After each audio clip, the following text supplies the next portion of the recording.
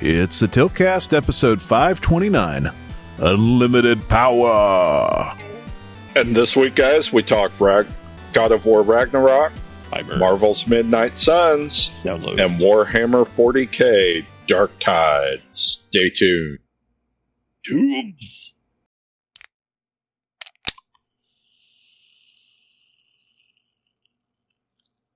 Yeah.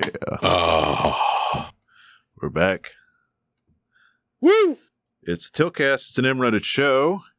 It is December 4th at about 2:14 p.m. Central Time, 3:15 or 14 p.m. Eastern Time. Yes. I'm Nos. I'm Jason. I am Rusty. With the three of us, you're going to get about 30 minutes of bullshit. Bullshit. Some games, some news. Oh, yeah, Rusty, you do have a real can. Yes. We are very much in a higher bandwidth situation we were before. Yes. We finally all have video for the first time in about 6 months. I have fiber. So, I have the power. Rusty, what was the speed before the other day? Okay, so before I upgraded to fiber,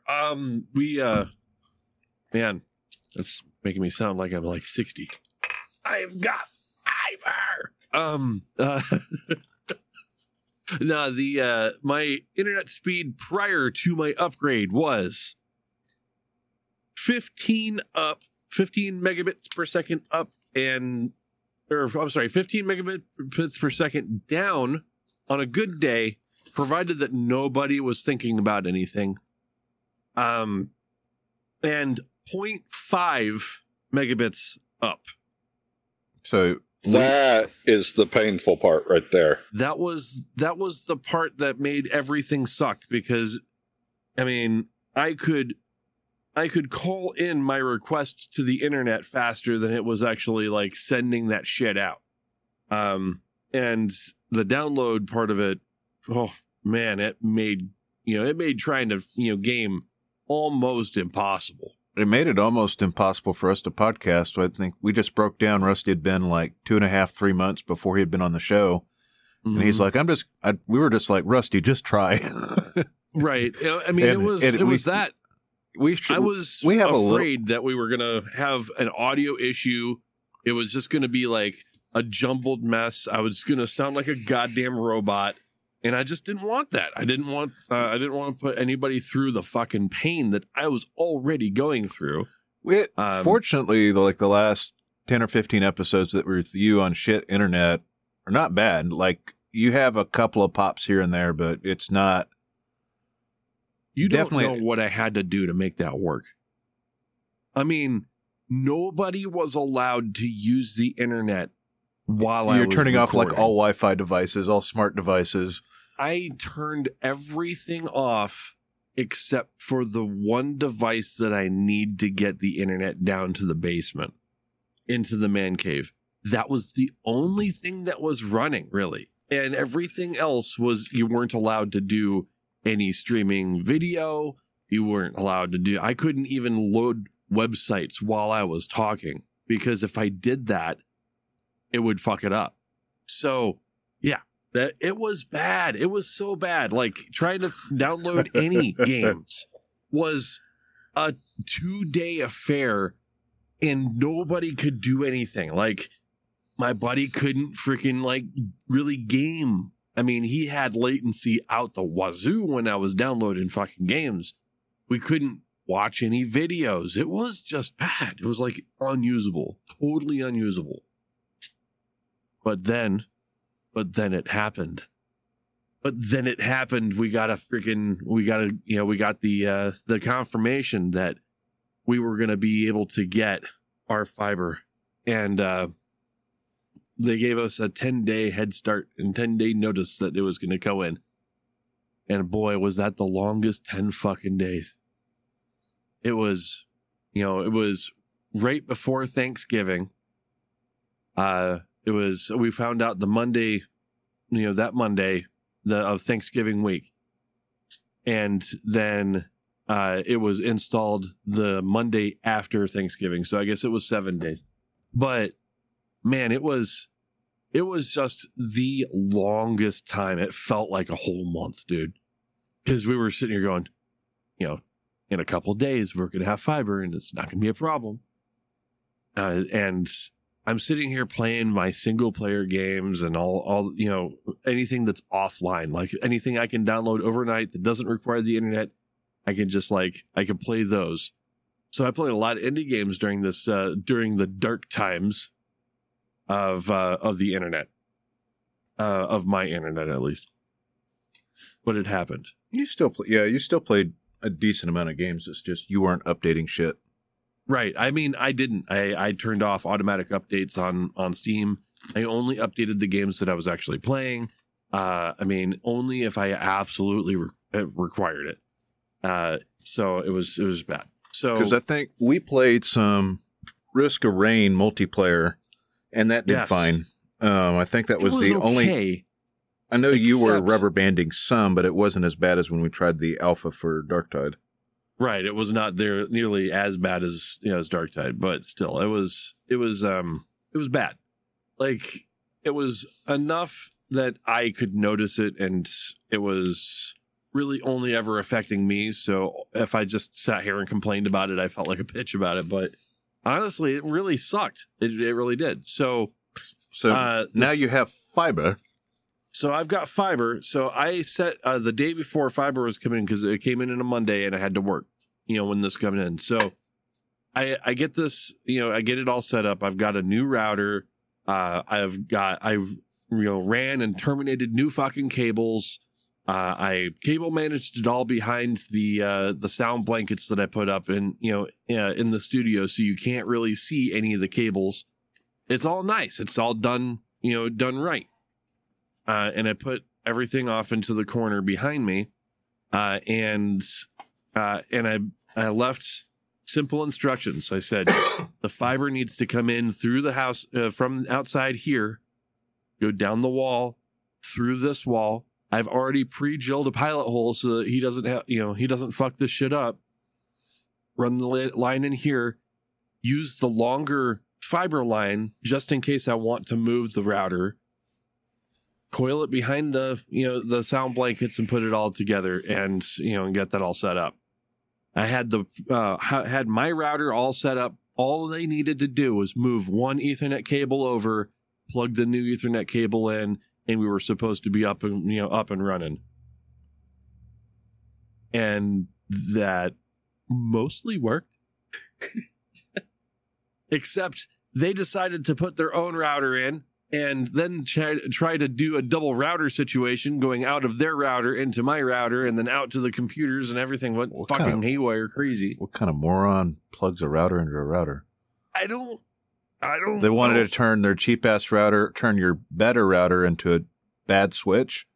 Basically, I don't know. I mean, were they trying to charge you for a router? So that's exactly it. I've got their router, and I'm gonna go shove it up their ass because it's useless to me.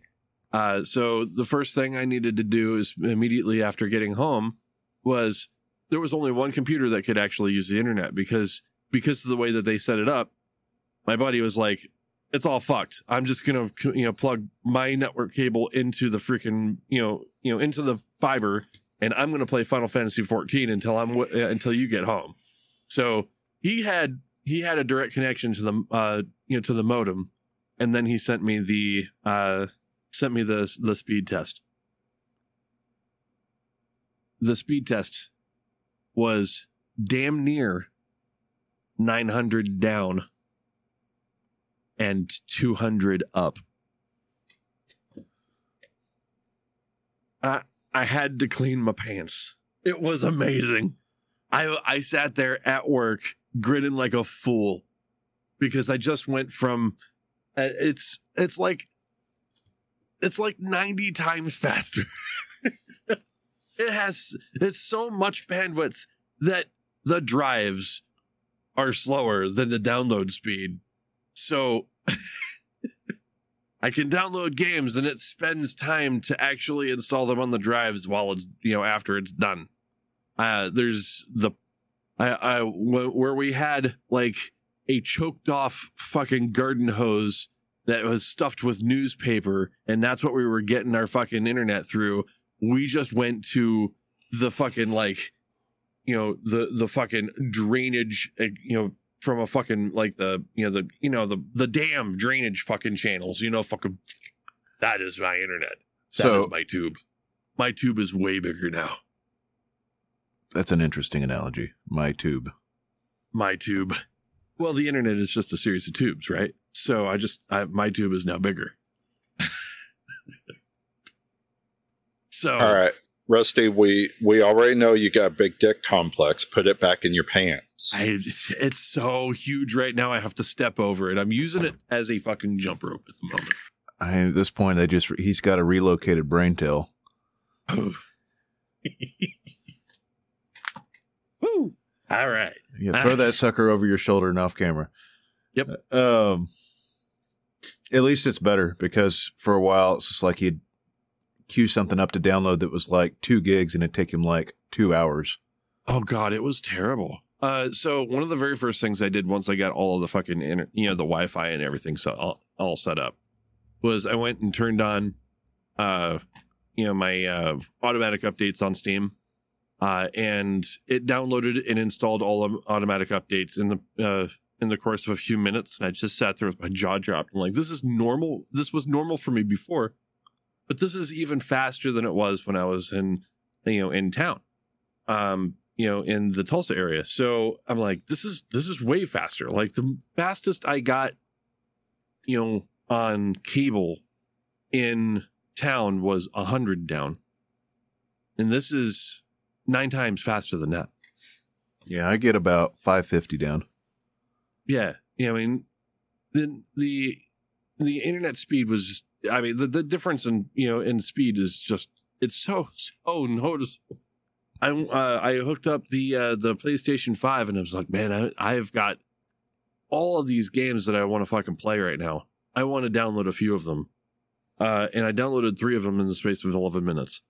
And that would have taken me an entire week to do on the previous internet. It's a lot. It's multiplicative. It's a lot more than 9 times faster. Yeah, it's nuts. It's nuts. It's absolutely crazy. It is so nice.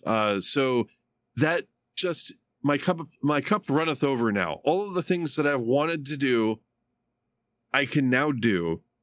And I can now play online games. I can freaking stream if I want to. Hell, I've got video on my, this is the first time these guys have actually seen my ugly ass mug in months, because I was never able to do a camera.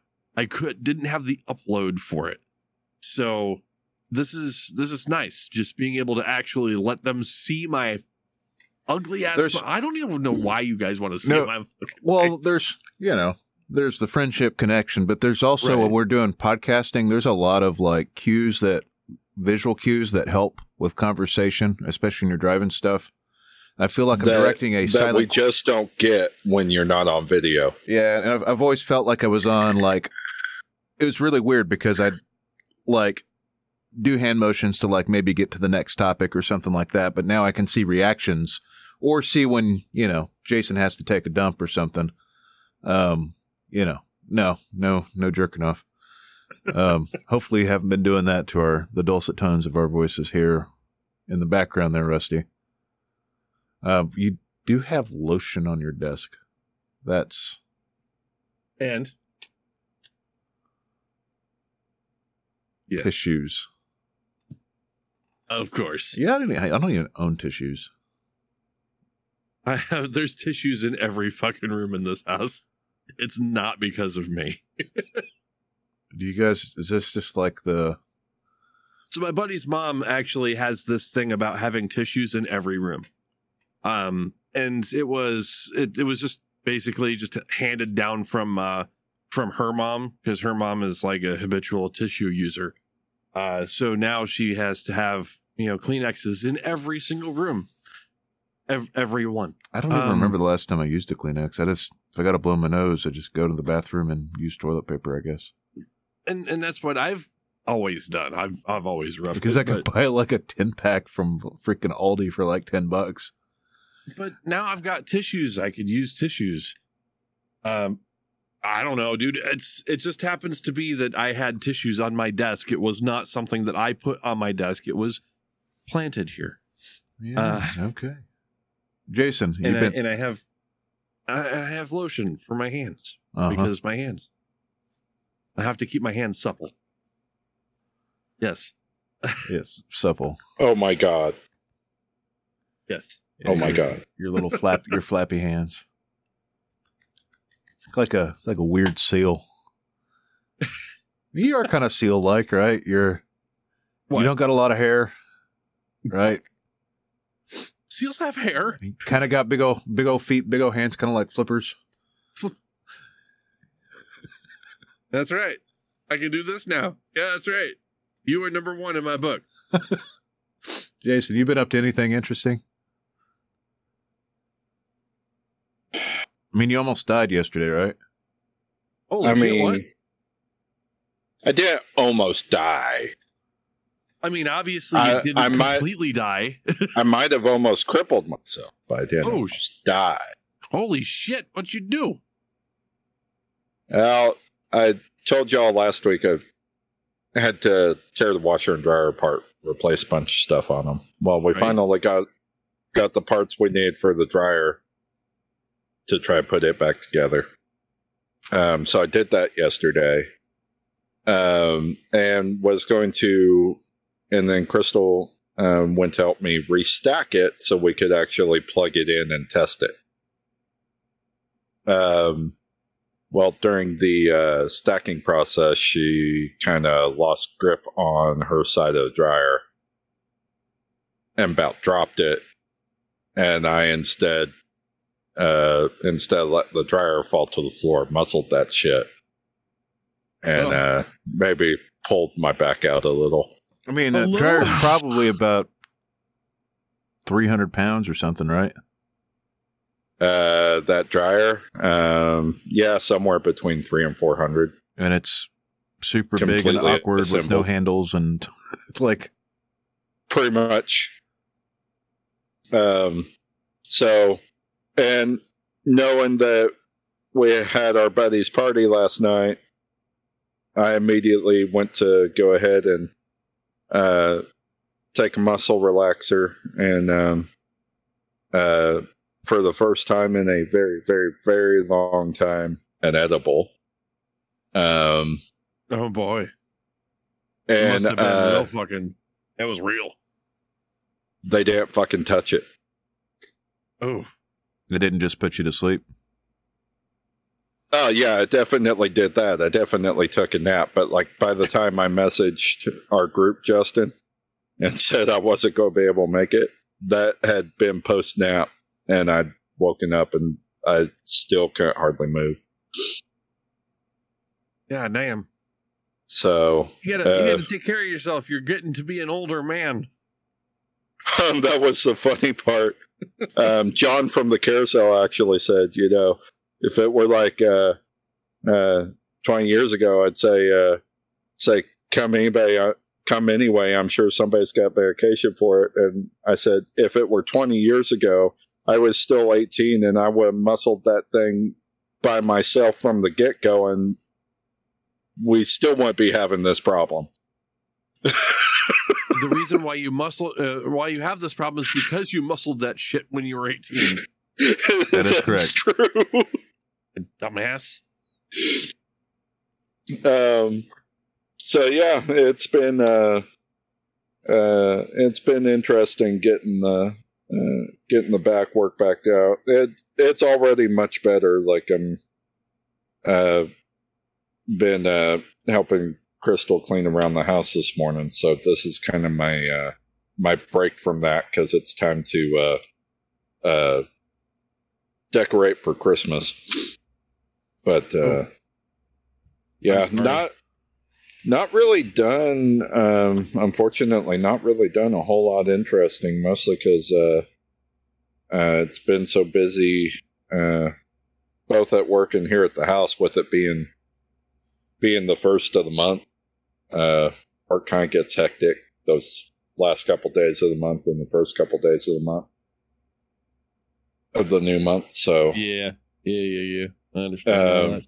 lot of coming home just completely brain numb, and not really doing much else other than sitting down and watching TV. So basically, what we've done this week is binged the entire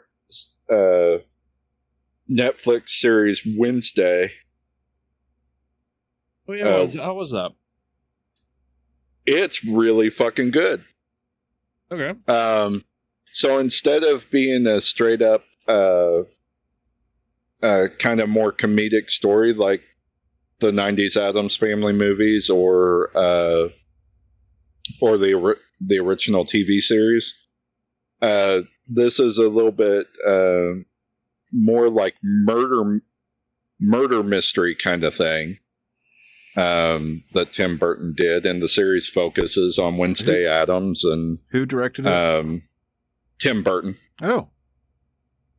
And the basic side of the plot, without spoiling anything, is she basically takes revenge on some kids in high school that were bullying Pugsley, and ends up being sent to Nevermore School, which is basically a school for the special people like the Addams. Nevermore School, huh? Okay. Which is apparently the same school that Morticia and God, I forget Mr. Adams' name. Fuck. It's Mr. Adams. No, it's Gomez. There we go. Yeah. Gomez. That they went to and met at, right? So it's basically Wednesday going back to her parents' roots by force versus, getting charged and convicted of attempted manslaughter. Yeah, I think that's been my problem my whole life. I've been way too attracted to Morticia Addams as a kid. I mean, I'm not going to lie. I will 100% who's playing Morticia that, Addams? What's her gal that played... what's her face that played Wednesday Addams in the two movies? I just can't think of her name right now. She was one of my first... Christina Ricci. That's who it is. Thank you. She was one of my first crushes. Not gonna lie. But anyway, so the series, there's basically murders happening around the school and the town that the school is near. And it's all her trying to figure out why the murders are occurring and who's doing them. It's a really great show. Like, both of you would really enjoy it. It's got a lot of it's got a lot of the same vibes as like, say, Supernatural, but also with kind of that traditional like detective show vibe as well. Oh, and they got with all of the Addams Family weird. It's great. And they got Catherine Zeta-Jones to play her, so yeah, I'm all in now. Yeah, that was my crush when I was a kid as well. The only character so far that I've had a problem with the casting on is Gomez Addams, because of course, nobody can match Raul Julia. I mean, he was just like the perfect Gomez. But they got let's see. The guy they got to play him, I just don't think fits very well. I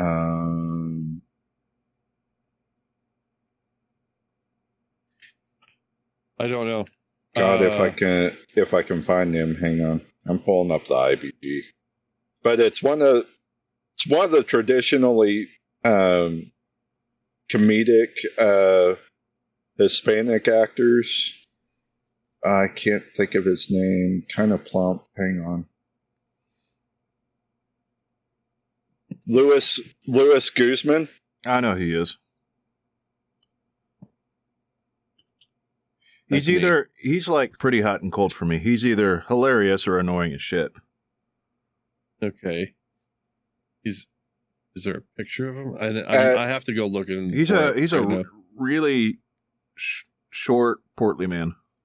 Here comes a link, Rusty, in our chat thing.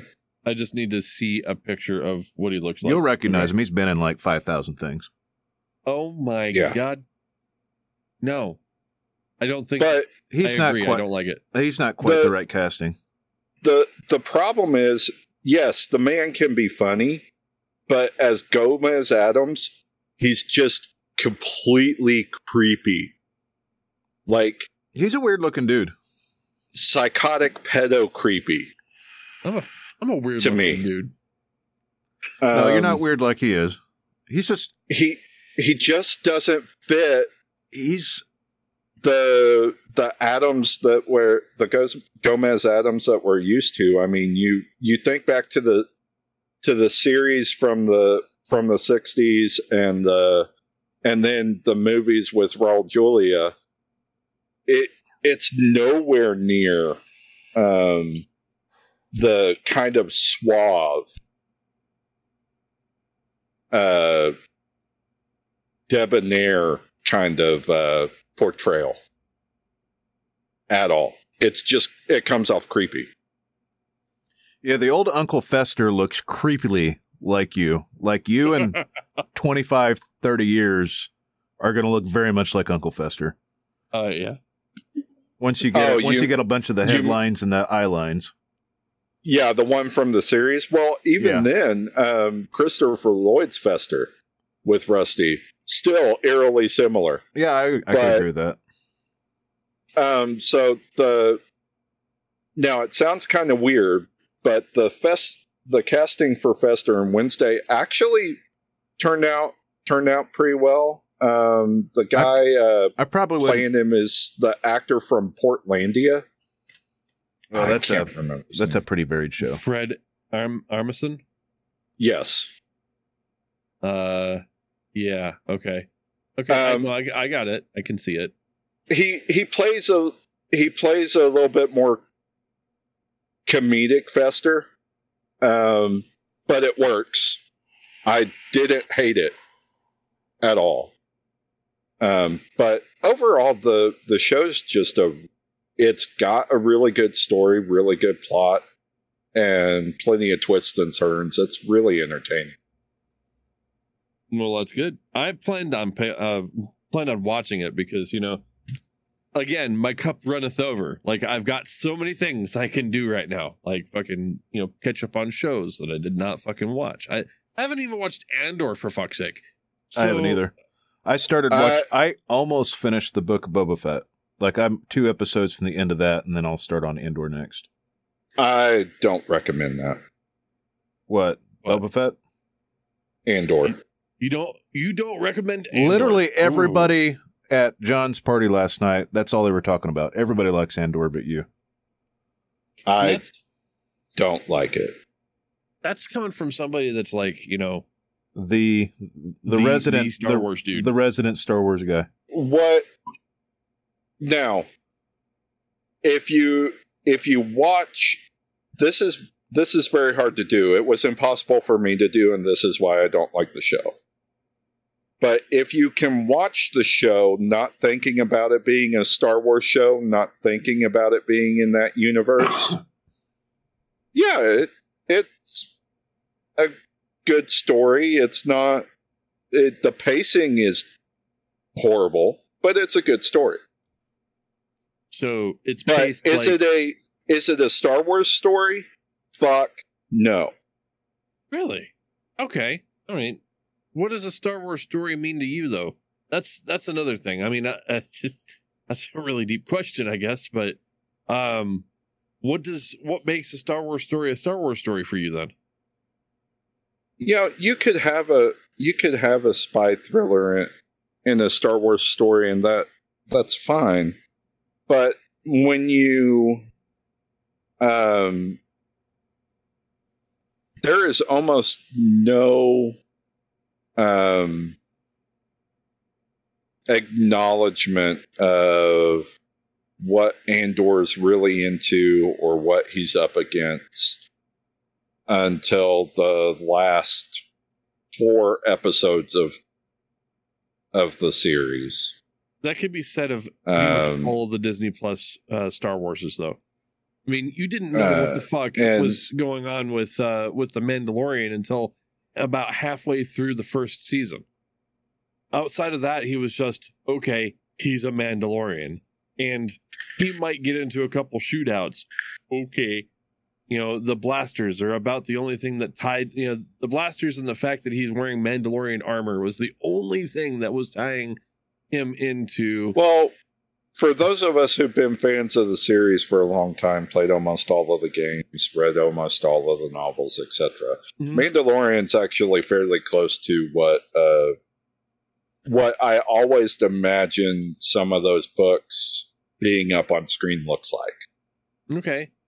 But the thing is that so the Star Wars galaxy is so much more than those iconic, iconic characters. Mandalorians are basically a dying, a dying group of people.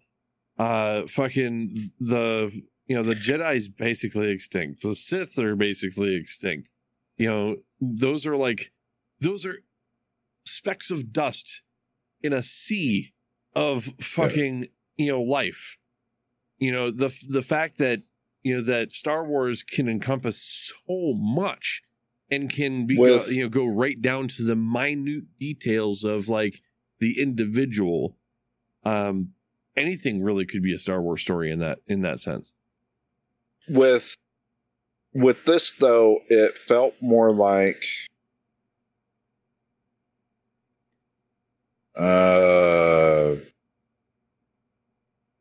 do I put this? I'm trying to defend a show that I haven't watched yet, but still, I mean, I get it. I understand where you're coming from. But I need to play devil's advocate against you because I have to.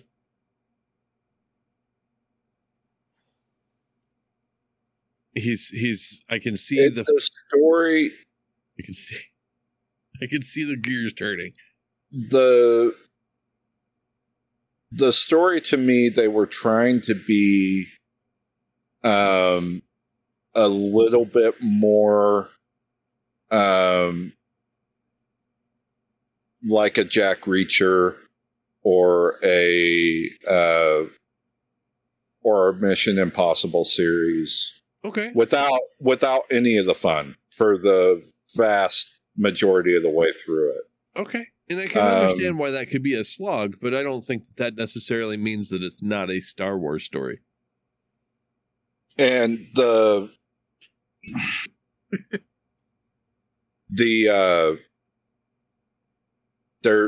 no, until the very end of the series, the last 2 episodes, he's not even going against the Empire. Okay. There is plenty. And so there is so many different, groups and organizations and syndicates and freaking, cabals and fucking all kinds of shit. Right. That's in. Yeah. Like I said, for me, it's not as much of a Star Wars story as it is like just your generic spy thriller. I said that's for me. I didn't say that's for everyone. No, I want. This is what I wanted from Star Wars. Like, my initial thoughts for Star Wars is that the whole Space Wizard thing was way overplayed. Like, they overplayed it by exactly 3 movies. Probably 6, but I'll narrow it down to there's 3 movies that shouldn't exist. That the whole Space Wizard saga, put it to bed. I want them to be like the not the main characters, but the fucking odd character that comes in, fucks some shit up, and leaves. And I want them to be like the Gandalf. Gandalf was, gone for a good portion of, Lord of the Rings. He comes in at key moments, fucks some shit up, right? That's what I want from a fucking, space wizard. I want to know what a smuggler goes through on a daily basis, what a bounty hunter goes through on a daily basis. I want to see what, how these, outer rim worlds fucking actually survive. What the, what all the fucking dynamics that there is there. How do these smaller heroes become heroes, Yeah. I'm of the mind that it's, for me anyway, the season as a whole is the I want to say the second weakest out of the group. The weakest is the Book of Boba Fett, and the reason why is the Book of Boba Fett wasn't cut right. Okay, well, I think they were doing something specific with that.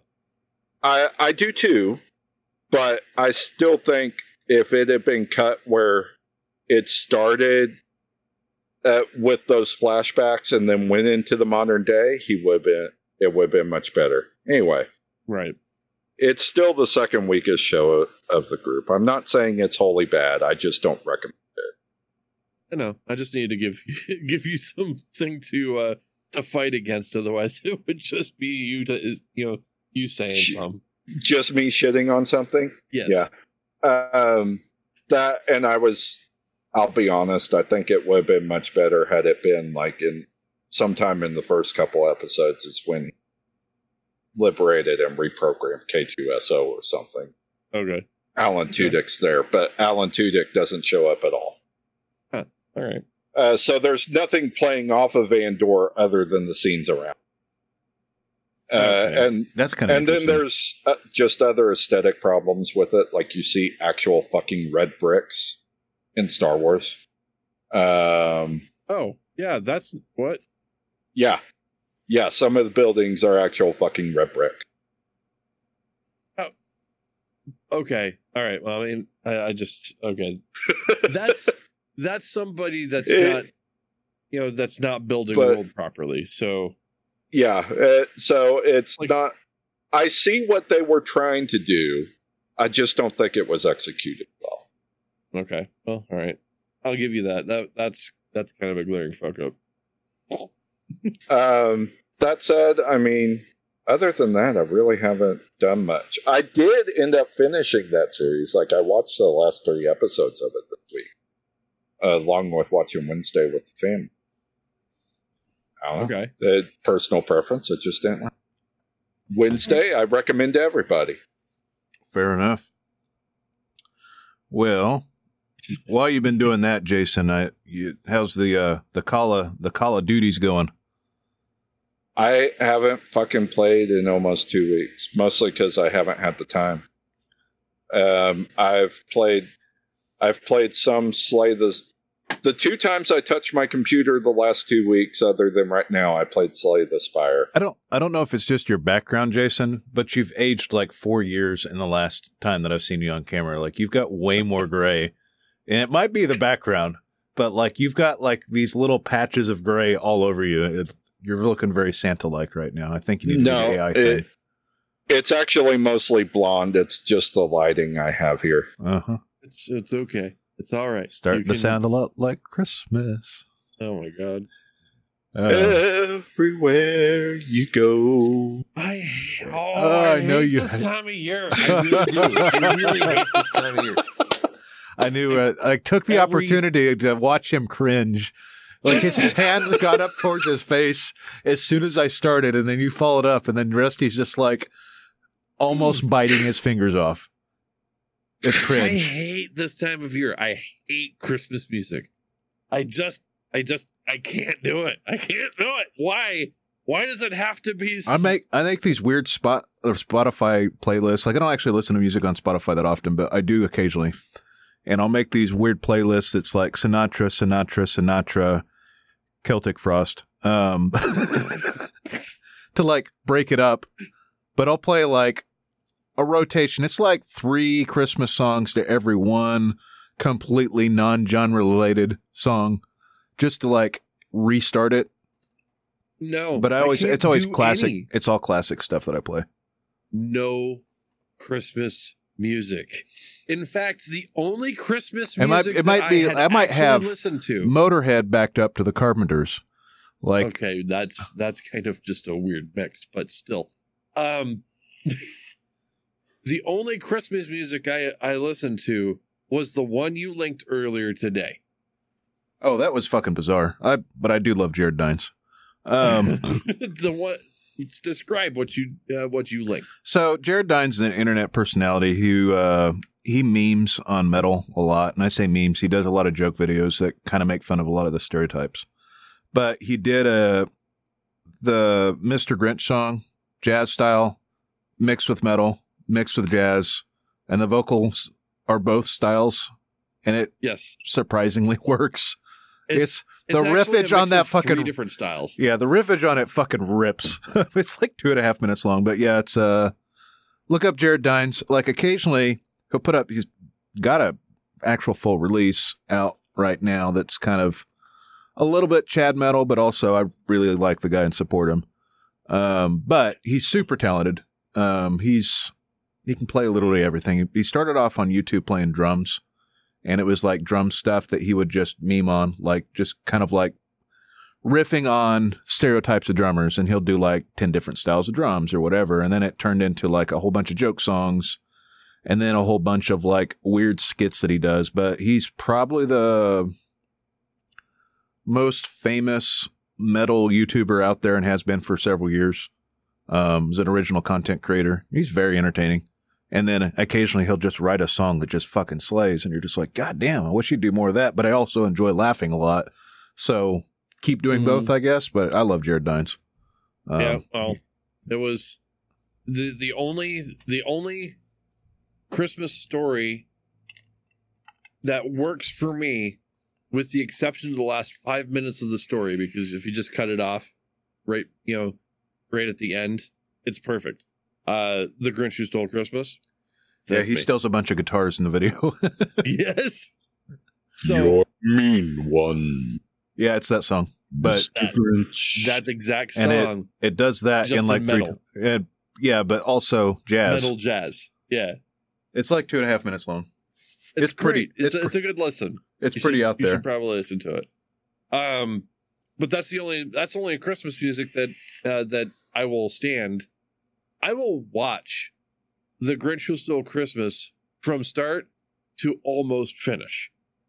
Right before because you don't want to see the redemption arc. I don't want to see the redemption arc.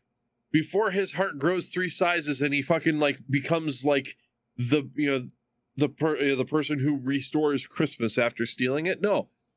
He was great right up to the point where he fucking like became a bitch. We're gonna have to talk about why you hate good things, Rusty. I just why do I hate good things? Why do I hate things that bring other people joy? I don't know. It's this particular time of year. I'm not the biggest fan. I am the Grinch.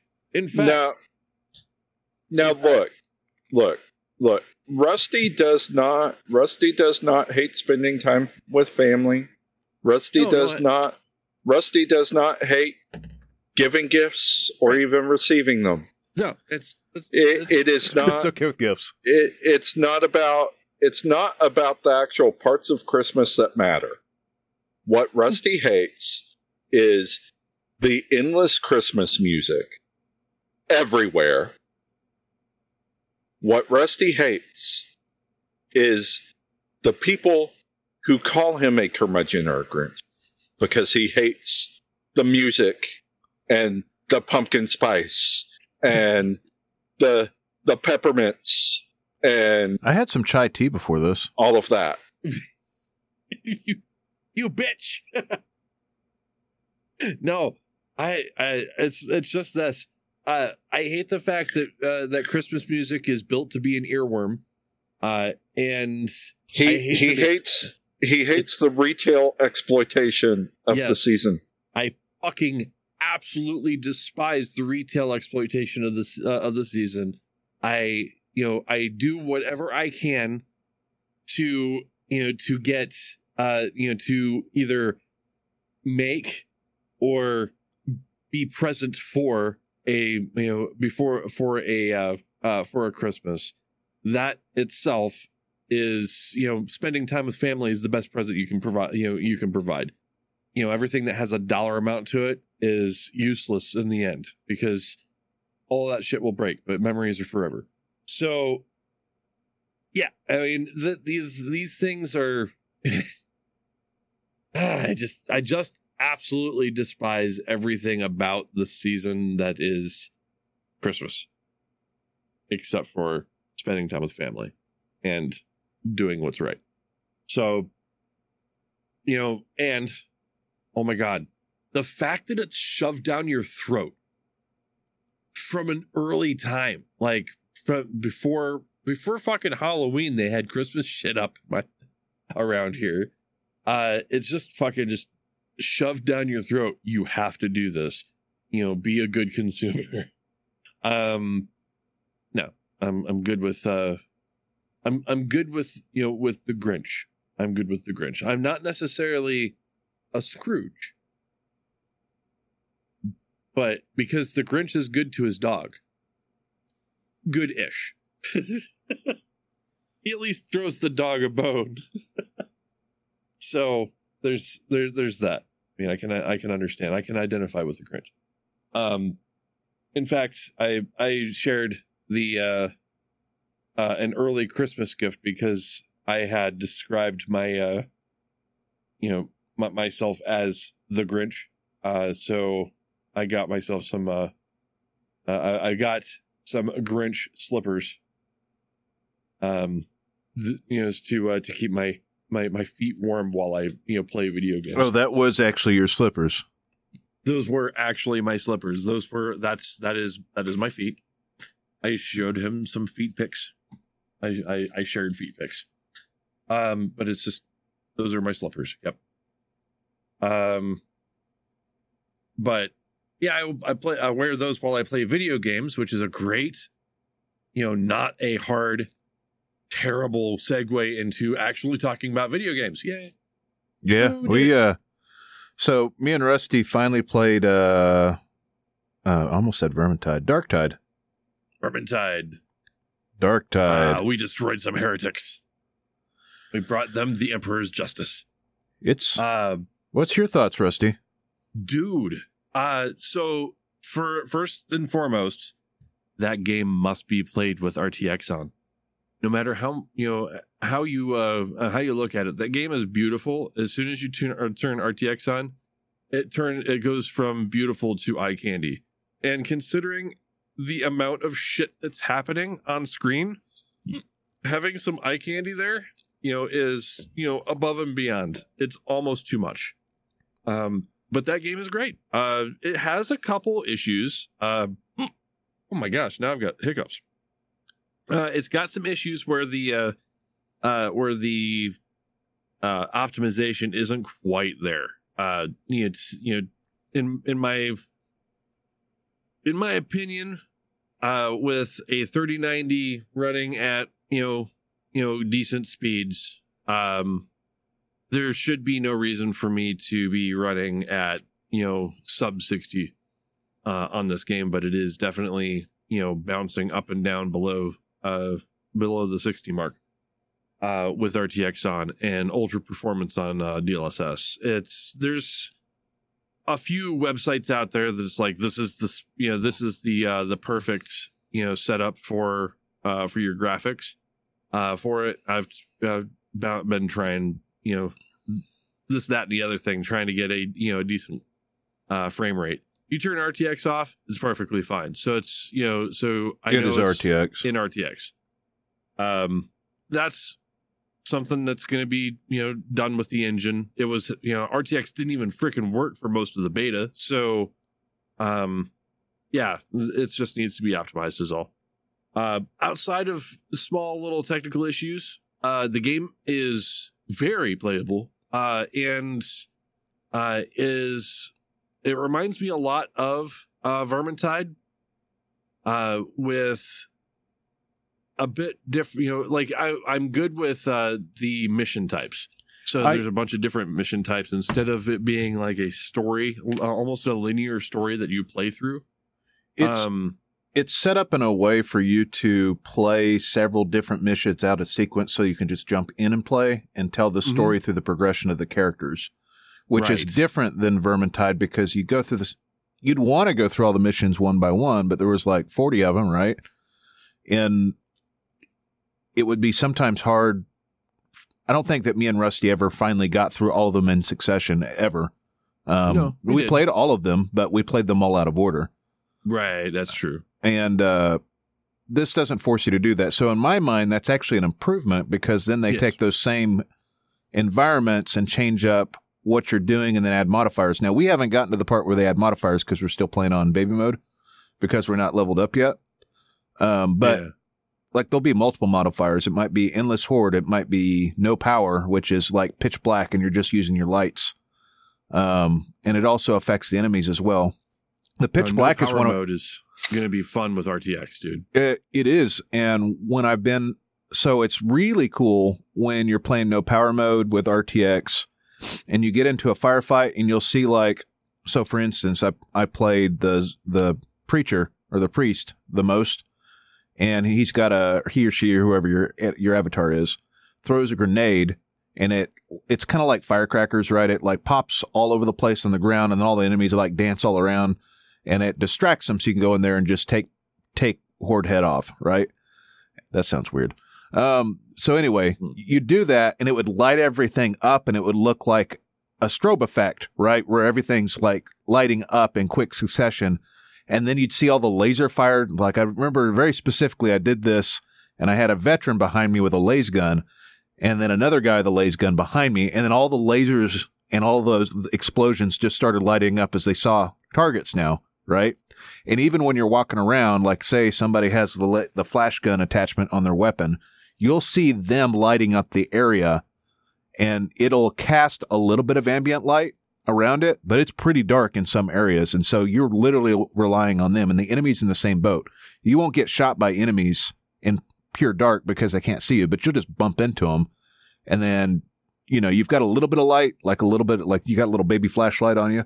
So you can see like right in front of you, but it's pretty dark. And on the OLED, with it having perfect dark mode on its pixels, it's pretty crazy.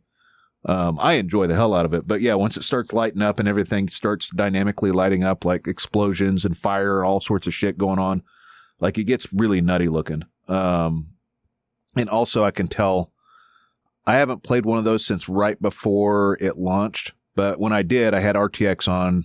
And it was dropping down to around the 50 frame per second, which for me nowadays is like, makes me cry a little bit, especially when we tried it with RTX off and we're running like 120 FPS. Right. And then we turn RTX on and it's like back down to about 70. Like it drops 50 frames per second on he's running a 3090 and I'm running a 3080. Right. And that right there tells me that there's something else going on. I mean, if we're running two different cards and it's coming up to be about the same, something else is going on. My GPU usage is almost maxed when I'm running RTX, so I can definitely tell. But highly recommend playing that on a G-Sync display. Mm-hmm. I think that helps quite a bit. I've tried playing it with V-Sync and it gets weird hitchy. Playing it with G-Sync, I'm not noticing all those hitches. I'm just noticing less smoothness because the frame rate's slowing down. But I'm not getting any weird micro stutters. I also turned the frame rate back to unlimited. Like once you limit the frame rate, that also causes weird rubber banding once it hits that wall. Mm-hmm. But yeah, like something that's really different about the combat in Darktide versus Vermintide is, so there's a lot more ranged combat in Darktide because Vermintide you had a limited amount of shots, right? And really your range combat for Vermintide, unless you were what was the dwarf? gunner. Your favorite class? Yes, the engineer, the steam engineer. Unless you're that class or the Inquisitor with his ranged build, you don't really fire off that many shots. Those guys will horde clear with ranged, and all the rest of the classes ranged. It's really just used for specials here and there when it's just out of reach and they're fucking everybody up. This plays, you got a lot more ammo with Darktide. What the hell is that? Jason, you shuffling cards? Huh? Shuffling cards? Are you dealing cards out there? No. What are you doing? But I'm sorry, I should have muted my mic. I was opening package. Well, but anywho, like it has a whole suppression mechanic. So, like for instance, you'll be on this long bridge and you'll have enemies posted up behind cover. They'll start firing and it makes you stagger, and it also makes you inaccurate with your gun because you're getting pelted by little lasers or whatever, right? Or getting pelted around you, it'll make your character like flinch. Well, you can do the exact same thing to them. So, like, there's very specifically, I remember being on a bridge, and then the character I had a laser gun, which has a lot of ammo in it, and I just started pelting the other side, and it made them all reflex and stop firing and take more cover, while the rest of my team charged up ahead to get into melee range. Now, once they're in melee range, most of the time the enemies will switch to their melee weapon to attack you. So it makes them engage you in melee instead of firing at you, which is insanely useful for getting up in their face, because your biggest damage in most cases, the exception of a few weapons, is melee. There are certain cases where the veteran does better with range than they do with melee for sure. The Ogryn has some weapons that definitely do better. And the freaking shotgun, the heavy bolter also does stupid damage. But primarily, most of your characters do better in melee than they do in range, but the range is incredibly useful because you can thin out the herd before you get up to the group of enemies. But that whole suppression mechanic is just really gnarly.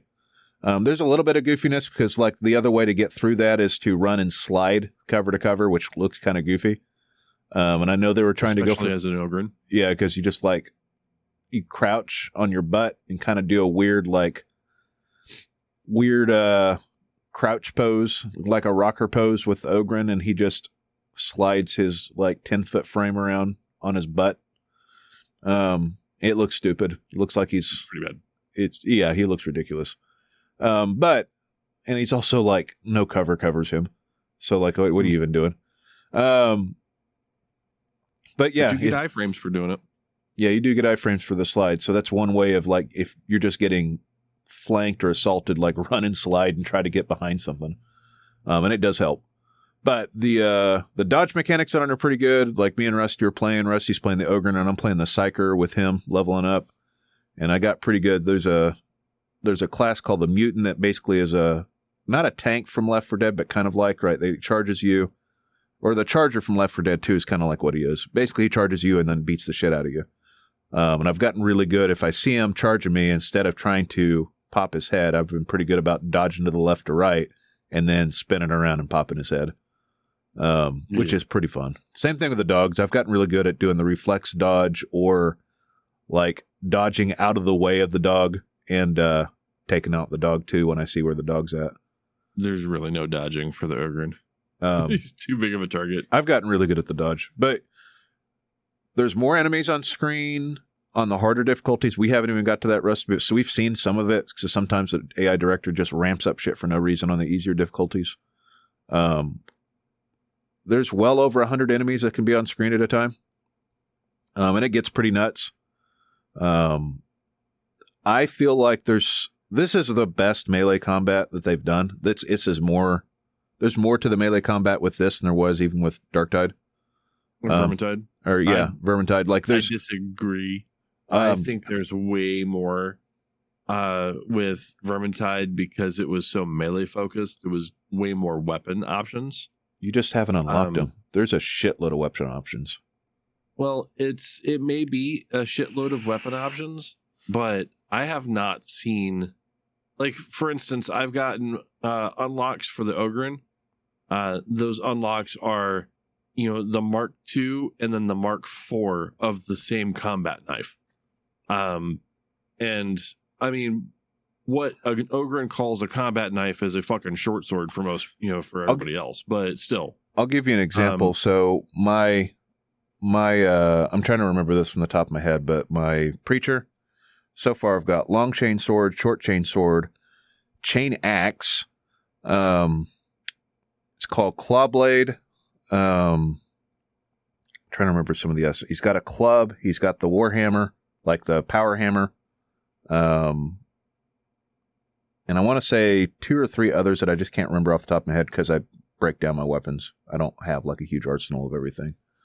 But like I want to say right now, I probably have about 12 or 15 different weapon types unlocked for my preacher. Okay. And then for like my psyker has the ones that I've been using, and I don't have as many, right? But I've got the rapier, the devil claw sword, the force sword, the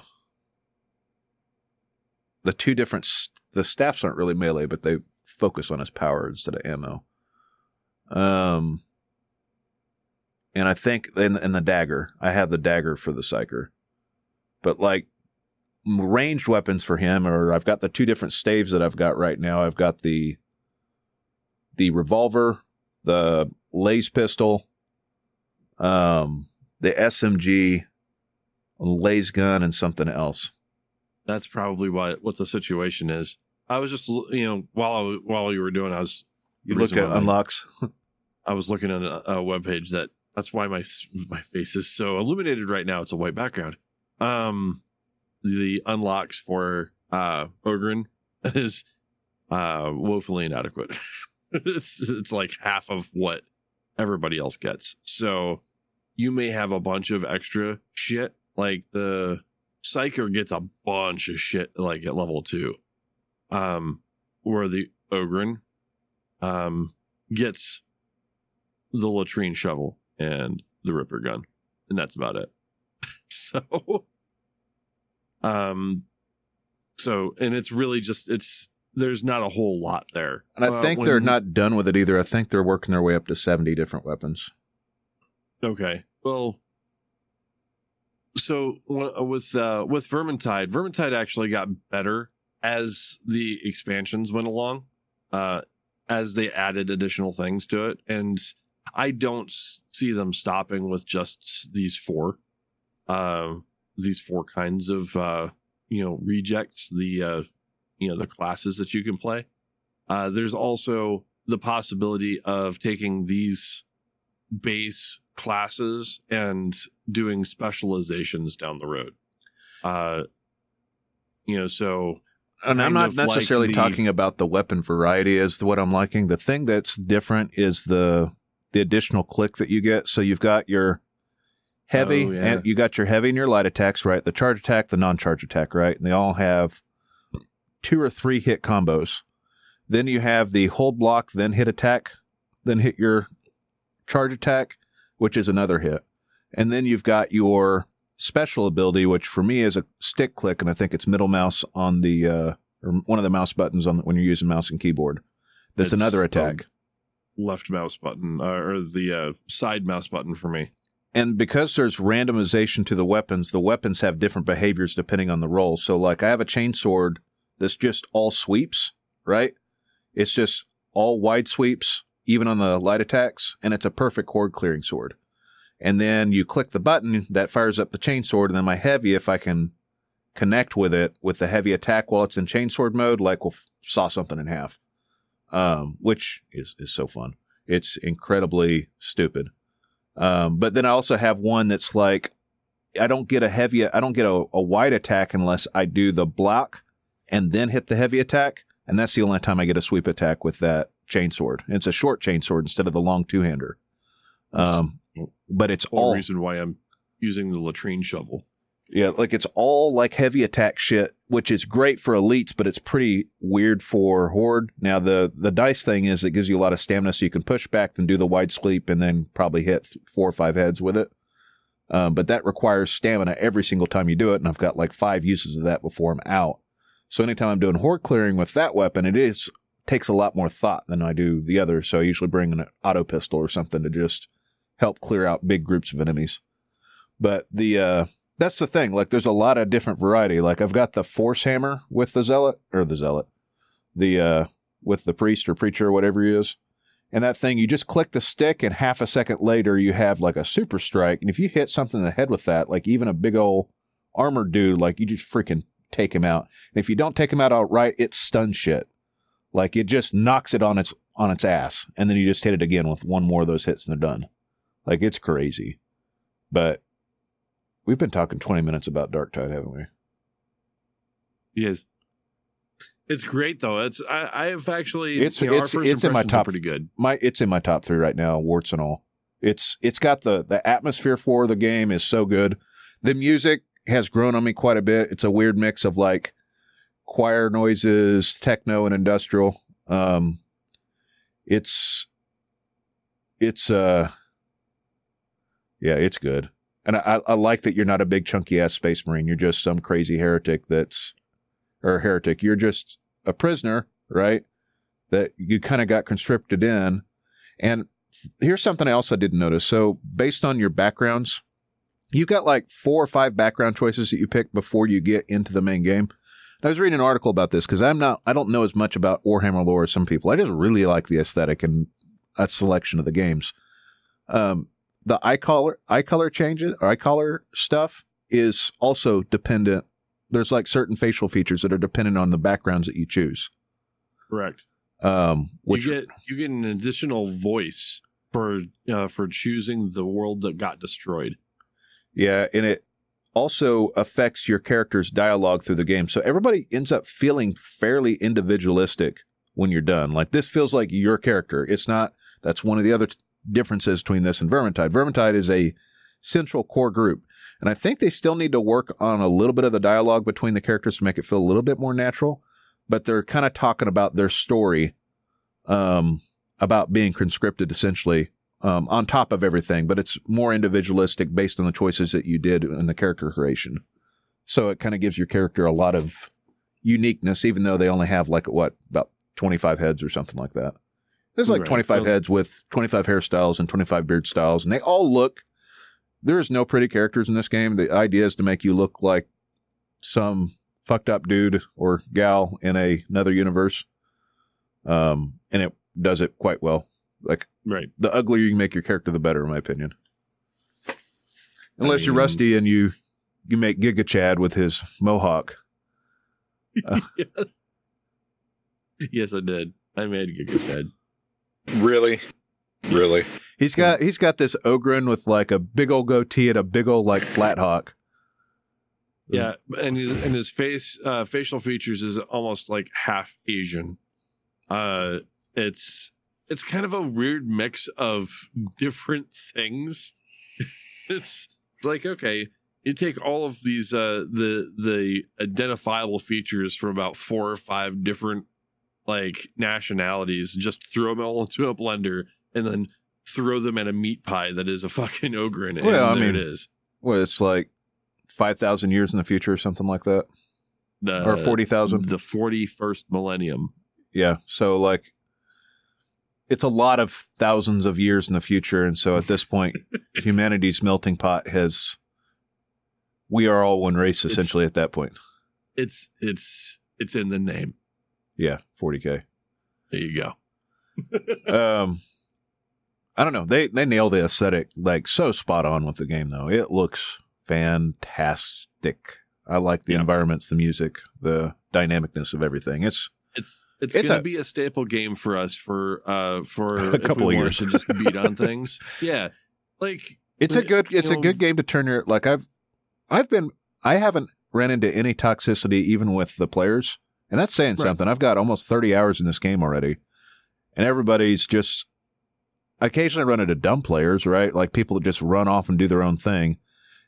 But I've been able to play without, like, if I fuck up, nobody's just like fucking hated on me. There was a game that I was playing with my priest, and I went to go take out this elite. I took out the elite, but in the process, the elite also hit an exploding barrel. I was on a bridge, and I just yeeted like 40,000 feet off into the distance, like just instant casualty. And it was just kind of funny. It's like, well, we're going to be getting you in a little while. It looks like you just got yeeted into infinity and beyond. Yeah. Well, I mean, there was the one dude that was like, "Oh, look, there's a demon host there. I'm gonna throw a grenade at him." And it just got creamed. The rest of us are just sitting back watching this demon host, which is demon hosts are basically like this Darktide's version of the witch from Left 4 Dead. It's like an optional thing, but you know you're going to take a lot of damage. You're going to take a fuckload of damage unless you know how to block. But you can skip them. You can kind of like sneak by them, and it's recommended that you sneak by them by the game. It doesn't even identify them as a boss. When you highlight them, it's just highlights as an eye, like to make sure you know where it's at. Right. And to me, that's the game telling you, okay, this is optional. You don't have to do this. You can go around this if you don't trigger this encounter.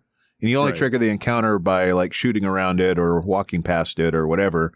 And it seems like they put it in areas where you have options. Like there's that one where you almost hit it and it was in a section where there's like 3 tunnels. Right. And you walked up and you're like, oh, fuck, and backed right out. But you very easily could have triggered that going down the left tunnel. I was playing my Ogryn. There was a horde of things in front of it.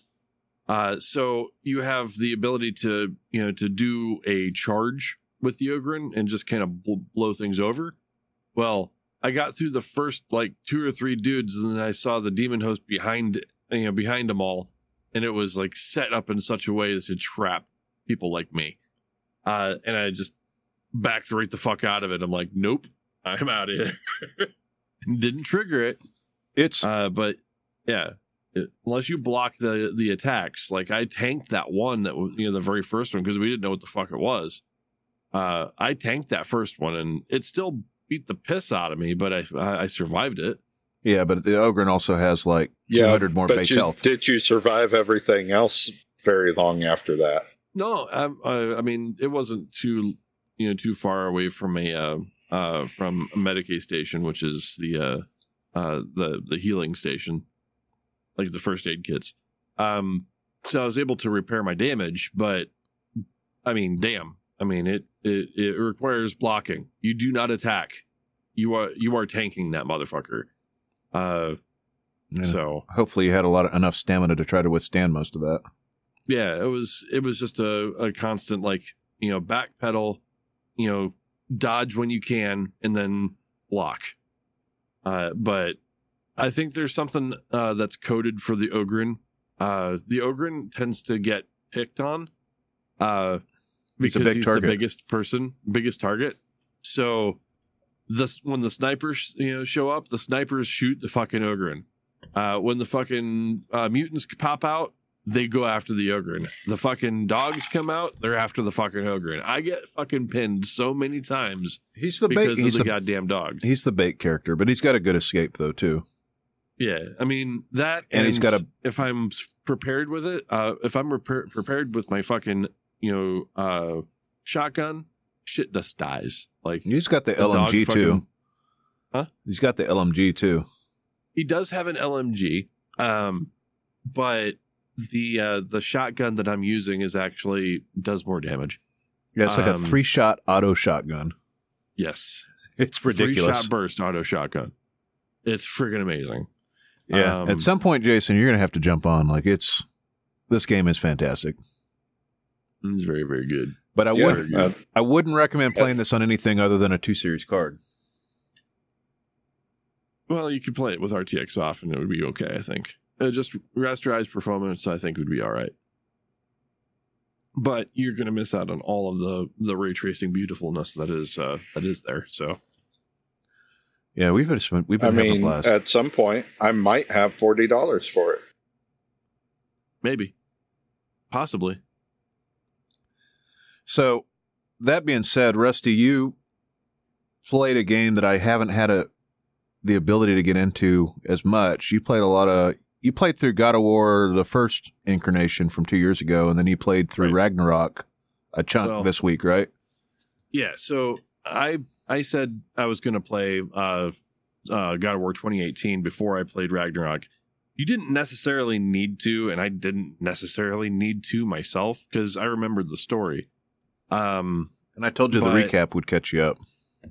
The recap's adequate enough, I suppose. The reason why I played it was because my buddy here, Cam, he wanted to understand the story as well, because he's already admitted to me that it's not the type of game that he would play. Not that he couldn't, it's just that it's not his type of game. But he's interested in the story. So we have an agreement that I will only play that game while he's, while he's there to watch it. Otherwise he'll end up missing some of the shit. So basically we've been going through God of War 2018, finished that up on Tuesday, I believe it was, and then immediately downloaded, installed God of War Ragnarok, which only took like 8 minutes, which was beautiful. So I started saying, I think Rusty got more enjoyment out of the fact that it didn't take him 2 days to download it. Right. It's like, oh my God. I downloaded, I started talking about something, and it pops up and it says ready to play. And I'm like, fuck, that was fast. But yeah, I went ahead and started downloading that. I can tell you right now, the God of War 2018 was built for, the PlayStation 4, basically what I would consider the height of graphics for the PlayStation 4. God of War Ragnarok actually takes advantage of some of the neat features of PlayStation 5, like the adaptive controller scheme stuff, like the trigger resistance on the triggers and stuff like that, so that it's a little bit more immersive there. The graphics quality does take a pretty major jump between 2018 and Ragnarok, as you would expect. It's going from PlayStation 4 to PlayStation 5, so it's gonna turn on the pretties. I have noticed a few changes in how things work.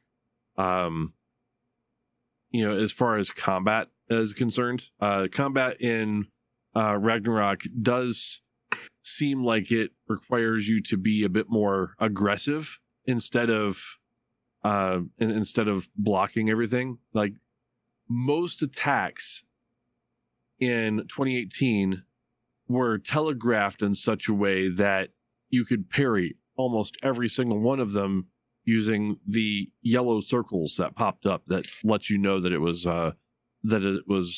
an attack that you can block and parry. With Ragnarok, you don't have all of those attacks don't show up as parryable attacks.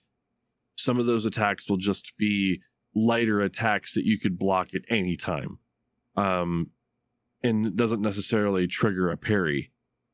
So I found myself getting, beat on a lot more because I was waiting for the yellow circle, cue to block, and it was just a lighter attack that chained into a parryable attack. So it was just one of those things where you had to play. If you were playing defensively in 2018, you end up playing a little bit more aggressively in Ragnarok. But I haven't really gotten super duper far into the story, but I can tell you that it's very well acted.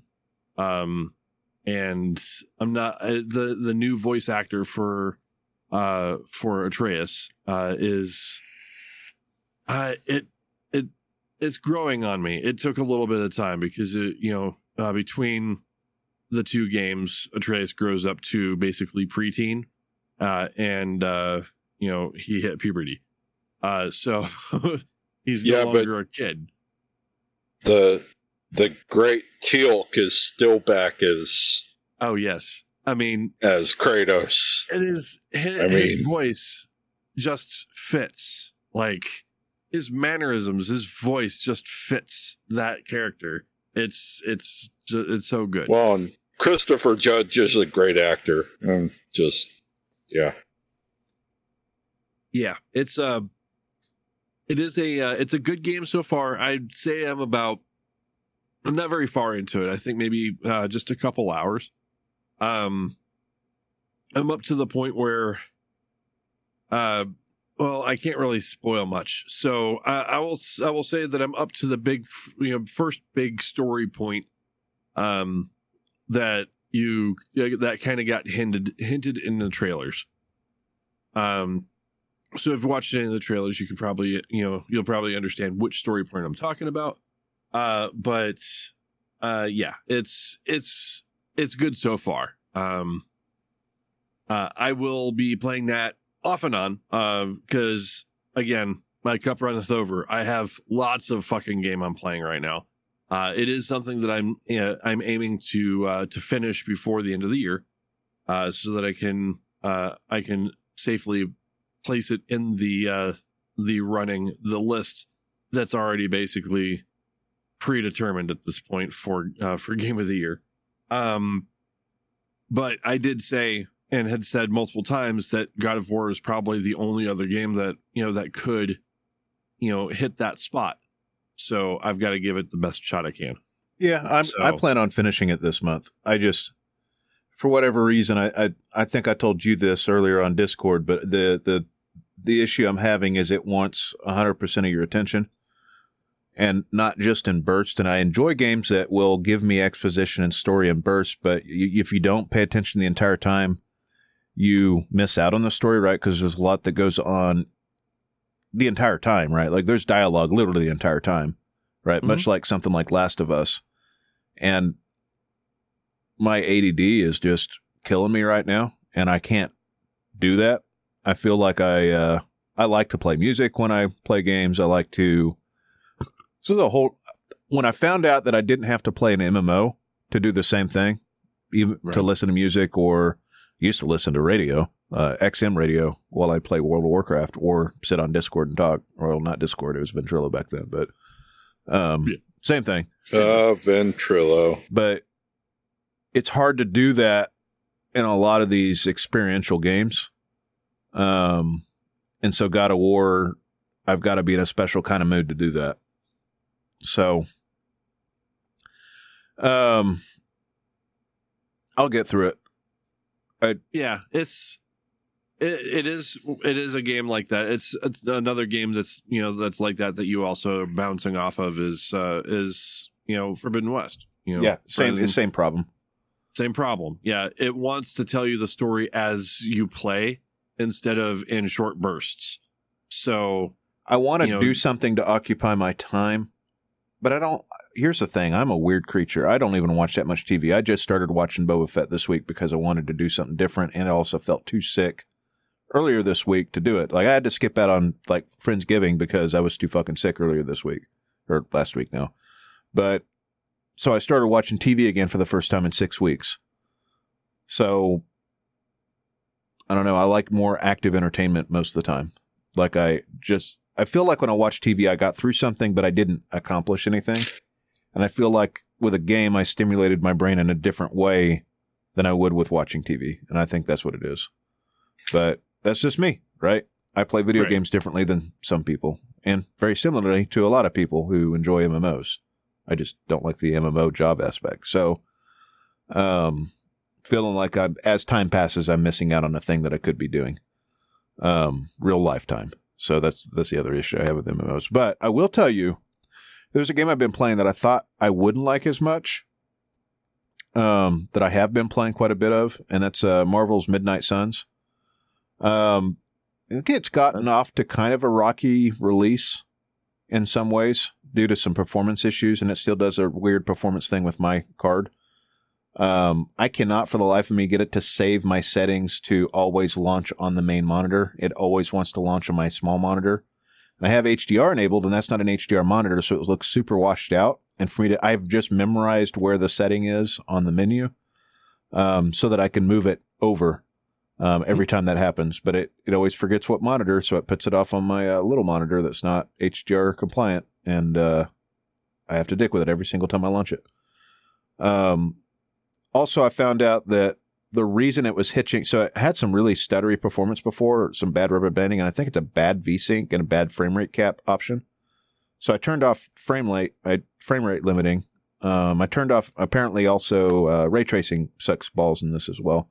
So I turned off ray tracing, and I still had rubber banding. So then I turned off VSync, and then I turned off the frame limit cap. And after I did that, it just runs at 120 FPS 4K on my computer. It also is using a modified version of XCOM 2's engine, and so it doesn't look quite as up-to-date as some other games. So some people are like, oh, it looks kind of like a mobile game. Well, XCOM kind of looked like a mobile game as well. It just uses high poly, low detail textures on a lot of things.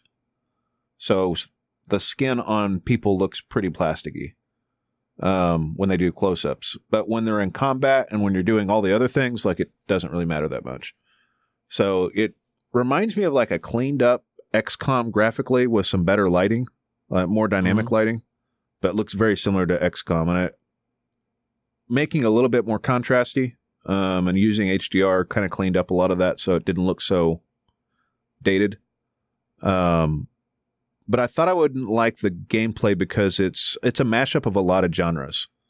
So the last XCOM game that came out, the one that was narrative driven, was trash. I know there's some people that like that one. It's not good.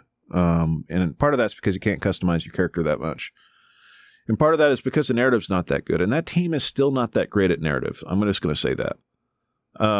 But they're good at combat. They're good at turn-based combat, like exceptionally good at turn-based combat. And I actually want to say that I like the combat in this better than I like XCOM. I love XCOM. XCOM 2, especially Long War 2, one of my favorite games of all time. That's top 5. Easy. It does this thing with cards. So basically you start off with a starter deck, right? The way it plays out is you can play 3 cards a turn unless you have certain modifiers that let you play more than 3 cards. And then your character, the default move is your character can move 1 space. Now in XCOM you had cover, right? Which was one of the mechanics, and then Overwatch was a mechanic. There's no cover or Overwatch. The battle arenas are just that. They're a small arena. They have some interactable objects in the arena. And then you have your characters, and you can see there's no hit percentage for anything except for a couple of things. So you can see, unless there's a question mark over the enemy's head and there's a reason why you can't see it, their premeditation, you can see who they're planning on attacking next. And in some instances, see how much damage they're going to do next. Like this next turn, if they follow through this action, your character is going to die or be KO'd or whatever, right? So you can see all of that. So the way to defend against that is to use crowd control. So you use abilities that use crowd control, or you decide to take the hit, or maybe you up your armor, or you do things like that to kind of give yourself a status that doesn't KO the character, or you can't do anything about it and you take the hit. But you might do something like use your tank character essentially with a taunt and pull that off the other character. So like Captain Marvel has a lot of abilities that taunt.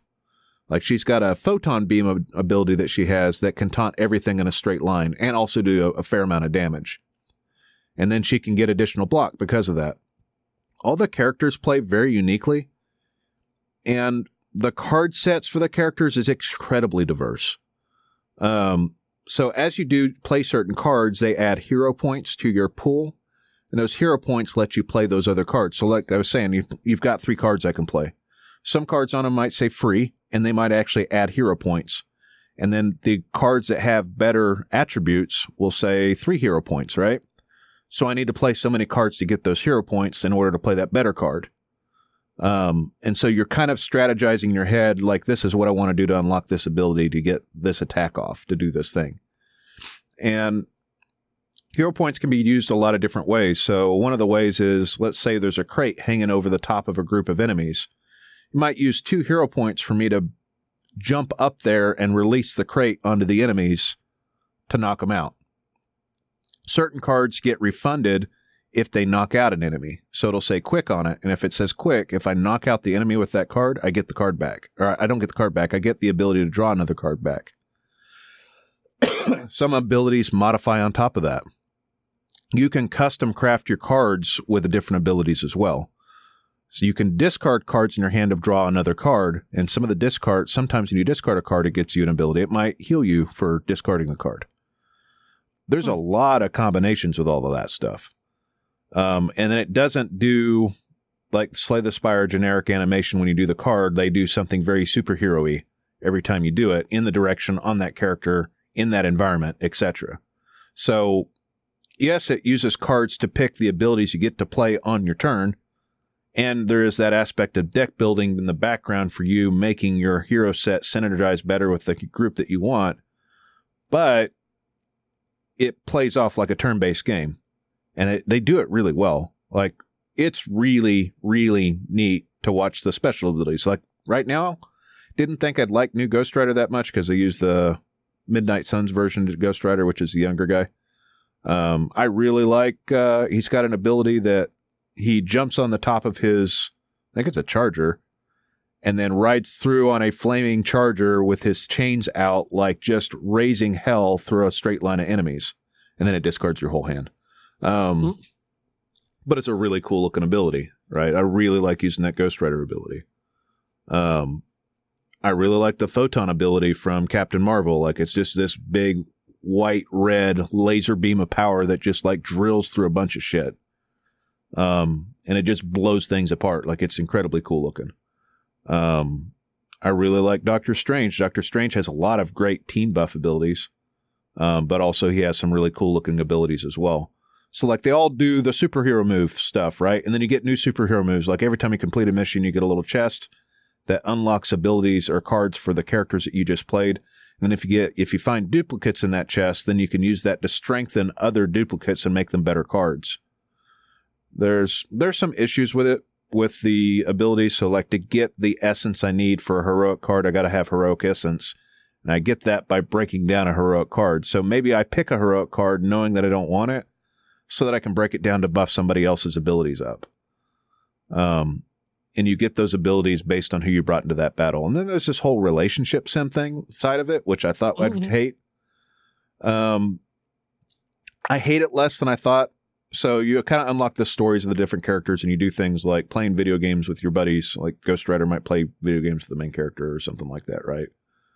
And so there's this whole relationship sim thing to the side of it that unlocks it. You get like new combos for being better friends with your team.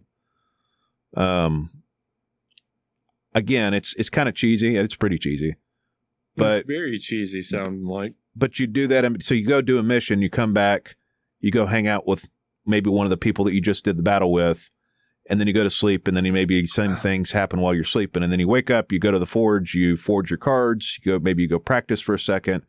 Somebody has an extra thing they want you to do on the next mission, and then you go back into battle and you do another battle. And I found myself locked into this loop a lot. Like, I bought this on Friday, and I'm probably about 15 hours in. You just talked me out of it. Yeah, maybe. It's not relationship sim in the same way as Stardew Valley. I don't know. I'll stream it at some point, and you can watch if you want. But yeah, it's pretty neat. I know that there's some people complaining about maybe the Marvel inaccuracies, and I don't have enough Marvel knowledge to know enough about those things. So your character's a fish out of water, basically called the Hunter. That's here to take on Lilith. It's Lilith's son. And he's a generic-ass character that's your character creator character that can be spec'd any different types of ways. But his movesets are pretty neat. He's got these like weird light whip things that he uses to throw shit around in the environment, and he can heal, or I'm speccing him as a healer, basically, so I can keep the team alive as they do shit. And then I also spec'd him into basically giving a shitload of ability points to the whole crew, so that he kind of keeps everything going while everybody else just wrecks face. But the combat is where it really shines. It's some of the best turn-based combat I've ever played. The relationship sim thing it's okay. For some reason, I'm enjoying the loop, so I'm doing it. And that's not the kind of game I don't play dating sims or anything like that, right? It's just fucking weird, but I like it, and I'm playing that over God of War right now. Hate me. Okay.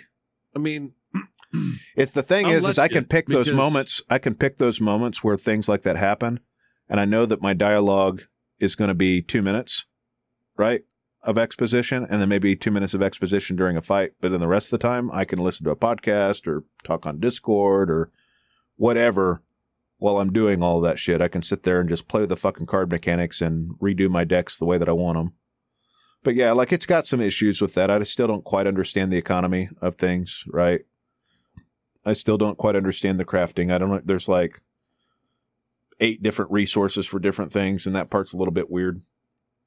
But the core bones of it are really good. And so like right now it's like a 4 out of 5 game for me right now, but it's got really good turn-based combat. And it seems like you can do that pretty ad nauseum. Like side missions pop up all the time. And it's like, that's another chance for me to get into a battle and use these cool cards and do cool things and break shit in cool ways. I'm going to go do it again. I don't know why. I'm just going to continue to do these side battles, but I really like the side battles a lot because I really like the core game mechanic of the fights.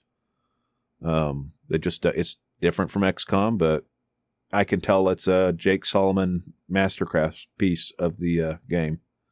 To be critical of it, another aspect is it could use more different mission types, and it could use some better enemy variety than some of the ones that have been fighting. I'm basically just fighting Hydra folks with the occasional supervillains. Like for right now, Venom pops in half the battles that I'm in as like an additional force that I've got to defeat, and he's pretty fucking hard. So like that ups the challenge of the battle quite a bit.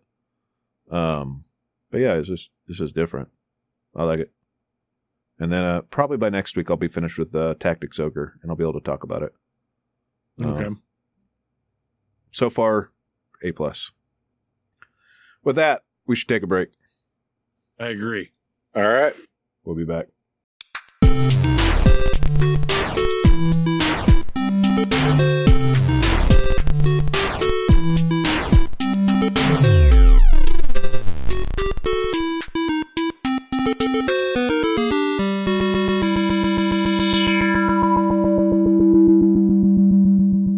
And we're back. Woo! Well, Jason, I know your half-dead back is wanting some rest, so tell us what do you got? What you got? Well, what we got is, first things first, there was a fairly large story published by PC Gamer this week. Phil Spencer apparently has been pretty public about telling everyone that he would give further concessions to Sony regarding Call of Duty, basically upping the COD contract offer to 10 years, and actually putting the full contract that Microsoft most recently drew up to the regulators themselves, both here and in Great Britain and in Brazil, which is where most of this stuff's going down. Is it so that they have rights to Call of Duty? I don't understand the Call of Duty thing. Yes. Basically, yeah, it's so that they have rights to Call of Duty, because whenever a publisher releases a game, right, you have contracts with all the different consoles that it goes to. Gotcha. So did they have an exclusive contract? They had exclusive rights with Activision for like day one DLCs, early launch release, stuff like that. PlayStation's has exclusives for Call of Duty to them for the last 10 years. To PlayStation? Yeah. Gotcha. And they're worried about Microsoft taking COD away from them altogether. They're trying to say that's been a large part of their player base. We'll just have to go elsewhere to play those games. Yep. That said, while the regulators over in the UK, EU, and the FTC here are basically in phase 2 investigations, and it's rumored the FTC is preparing a challenge to the acquisition soon. Brazilian regulators actually approved it over the last couple weeks. So it's not the only acquisition that's up in the air as well. I mean, the Activision Blizzard stuff with the ability to actually have all of what Activision Blizzard actually offers on multiple different consoles. It's a big deal. I mean, it's not just Call of Duty. Call of Duty is a big portion of that. One of the things that is really Call of Duty has captured the spotlight as the most impactful. It's the money generator franchise. Yeah, it prints money when it comes to multiple, whether or not it's on multiple consoles. Yeah, all the RPGs are just what did they call it? Mid-tier. That's what it is. Yes, mid-tier RPGs. Yep. Okay. All right. Cool. I mean, especially with the thing is, you have to think Activision's lost a lot of their big sports franchises to EA over the last 20 years, etc. So it's whatever. Right. So when it comes to like big multiplayer stuff, Activision Blizzard, you're really looking at COD for everything outside PC. Right. Well, the ability to be able to possibly offer some of the mid-tier shit on not just PC, Yep. But I mean, if there's one thing I think Microsoft and Phil Spencer have shown with some of these other studios that they've bought up is that they're not going to. If that publisher was already publishing to multiple platforms, they're not pulling that away. Yeah. They have no history of pulling that away. Why would they want to, though? I mean, that's the thing. That's the thing. They'd be hurting themselves financially if they did. Yeah, and it's always been. It's kind of like the situation with So I can understand small amounts of games, like not necessarily small games themselves, but small amounts of games being exclusive to a platform for a period of time. For instance, God of War Ragnarok sells PlayStation 5s. Yeah, that's the whole point of that. When this acquisition for Call of Duty comes into play, it's already been on all platforms. So taking it away from those platforms isn't going to help anybody. It's not going to help sell Xboxes, for instance. No, it's just going to hurt your own publishers and developers' revenue. Right. And Microsoft's not going to shoot themselves in the foot like that. Right. So I don't think there's any chance of Call of Duty just being. I think the regulators and Sony are just going to want to see those guarantees on paper. And I understand they're watching out for their business interests.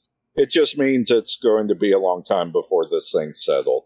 Yeah. I think especially here in the US and in the EU. It's always something.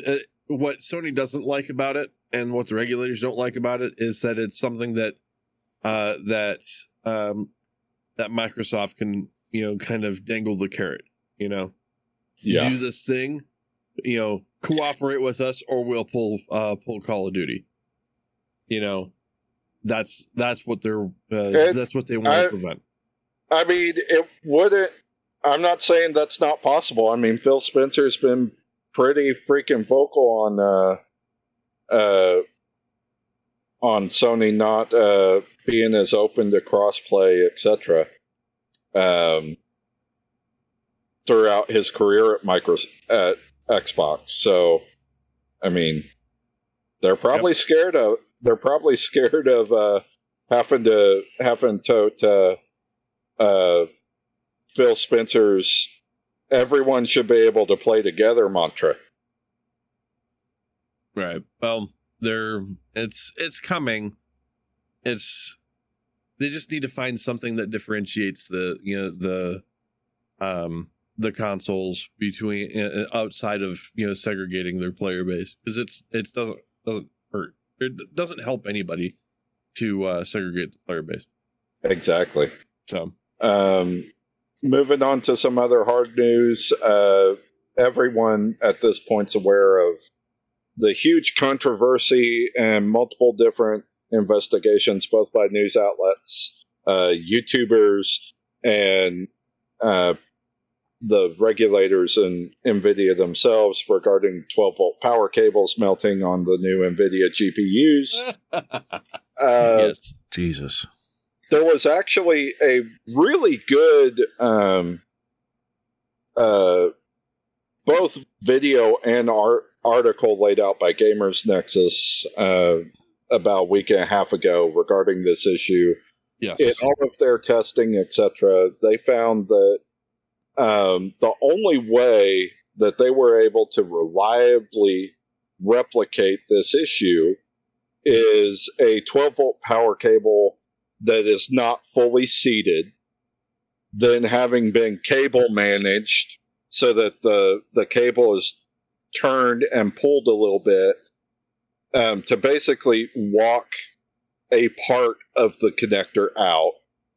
And if one of those 12-volt power pins or one of the grounds is not fully seated, it can make contact either with the plastic or actually create debris within the plastic debris within the connector that causes more resistance and causes the connector to heat up.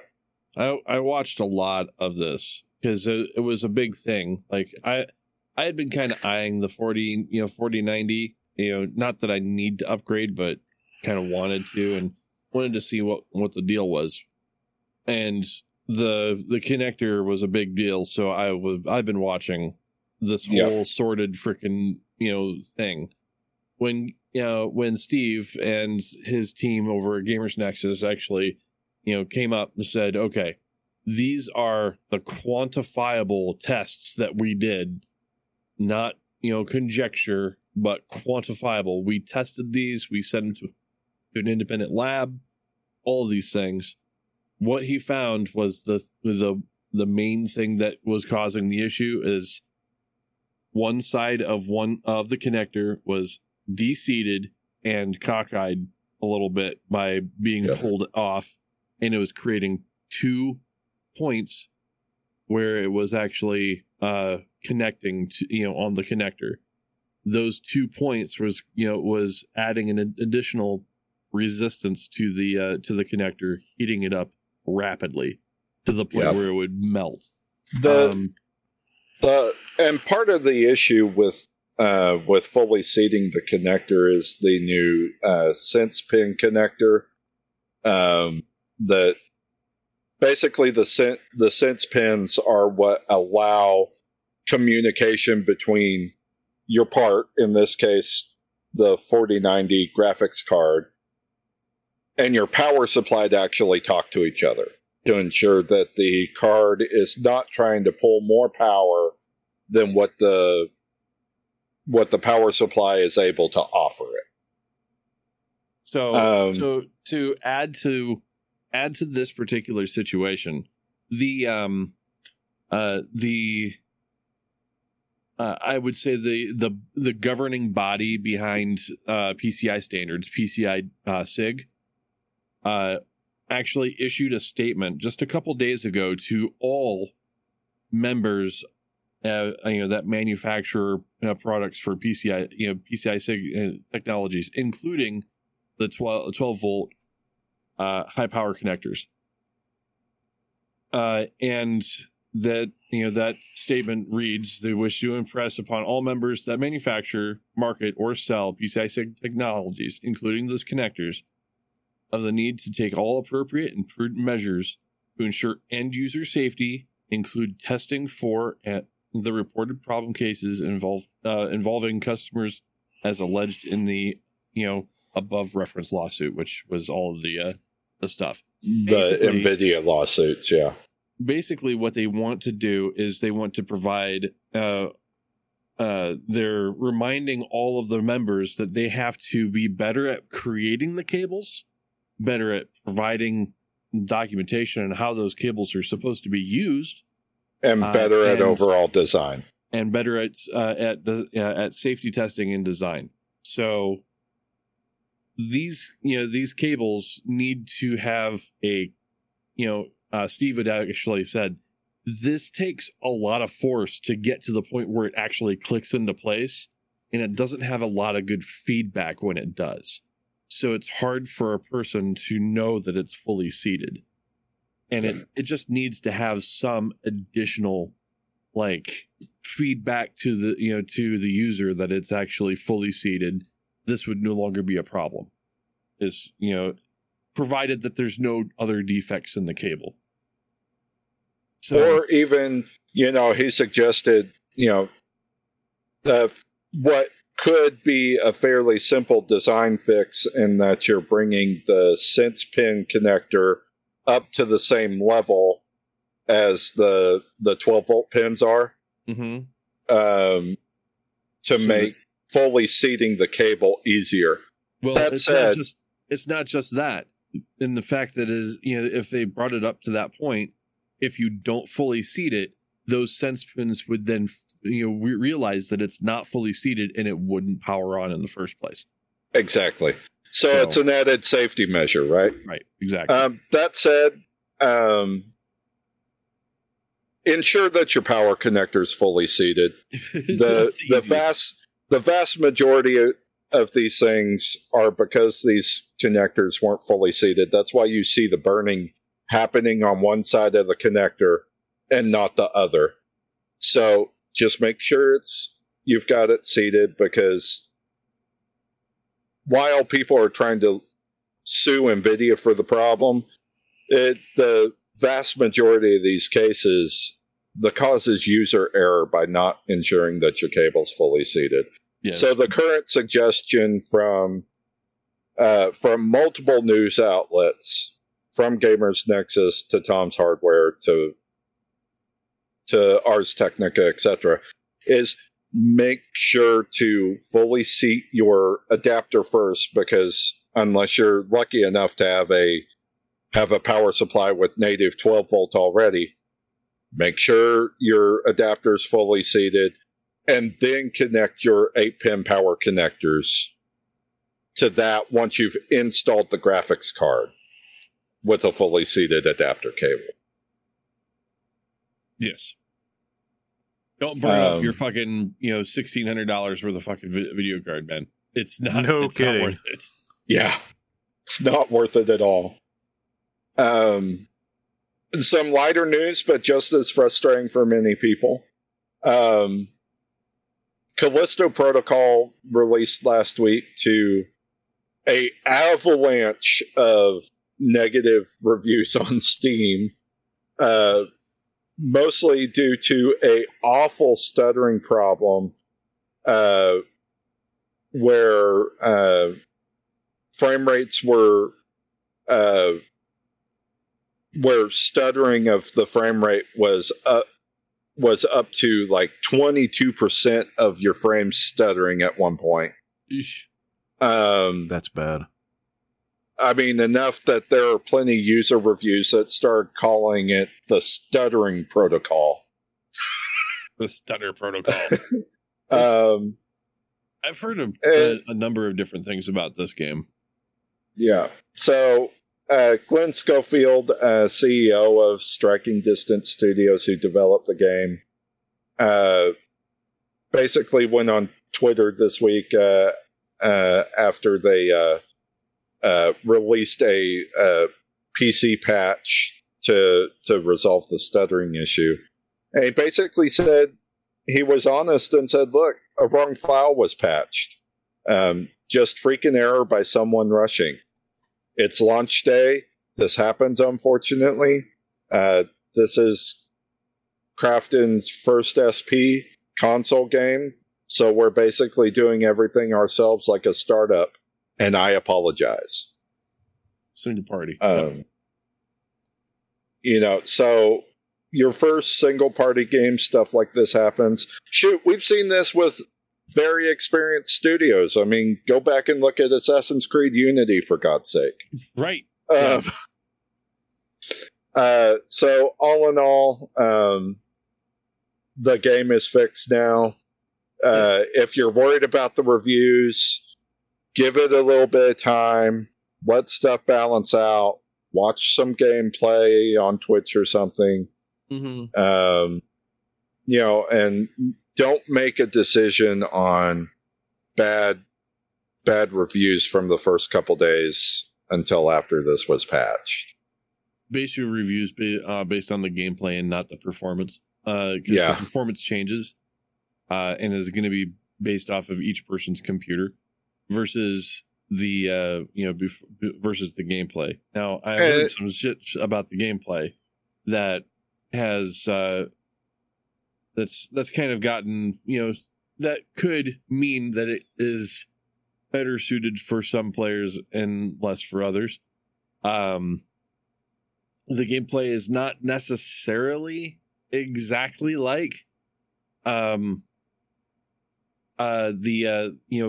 source material that it's kind of based off of, that it's spiritual successors. It's not Dead Space in the same sense as Dead Space is like a survival horror shooter style game. This is more of a gets into your face, dodging. You're not necessarily dodging, dodge rolling like a fucking Souls game, but not necessarily, keeping shit at a distance like the fucking Dead Space games are. It's somewhere in between.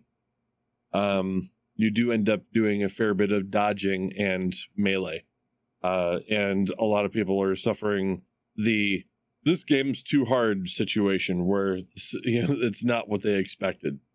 Well, and another thing we're going to have to start keeping in mind as gamers, guys, and I know we've been a champion of make sure your game's 100% ready to go before you launch it. But I honestly think that we are now reaching a point with the game engines and graphics with shaders and ray tracing, etc.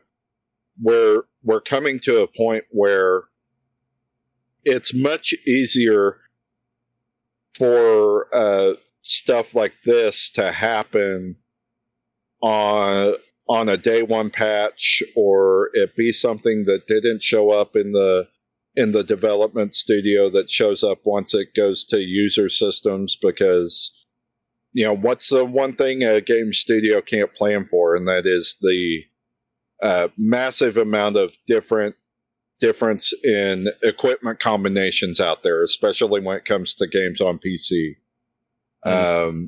Just don't dog shit a fucking game because it doesn't run right.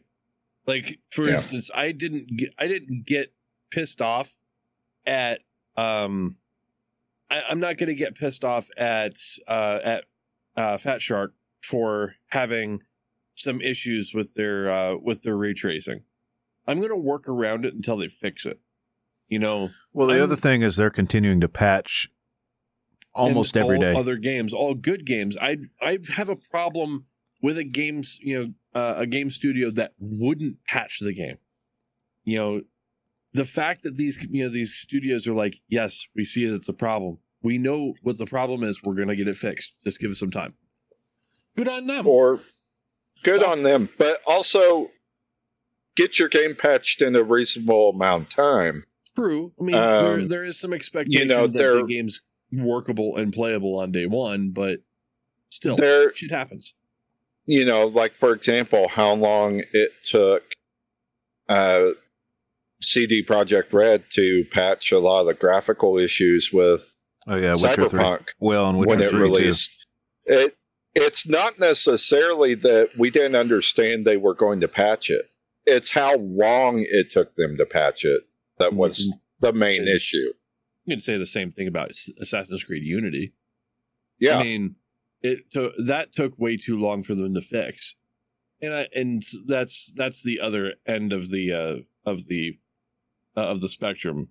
Sure, I'm going to go to bat for these, for the developers, because I mean, developing a game is not fucking easy. If it was, everybody do it.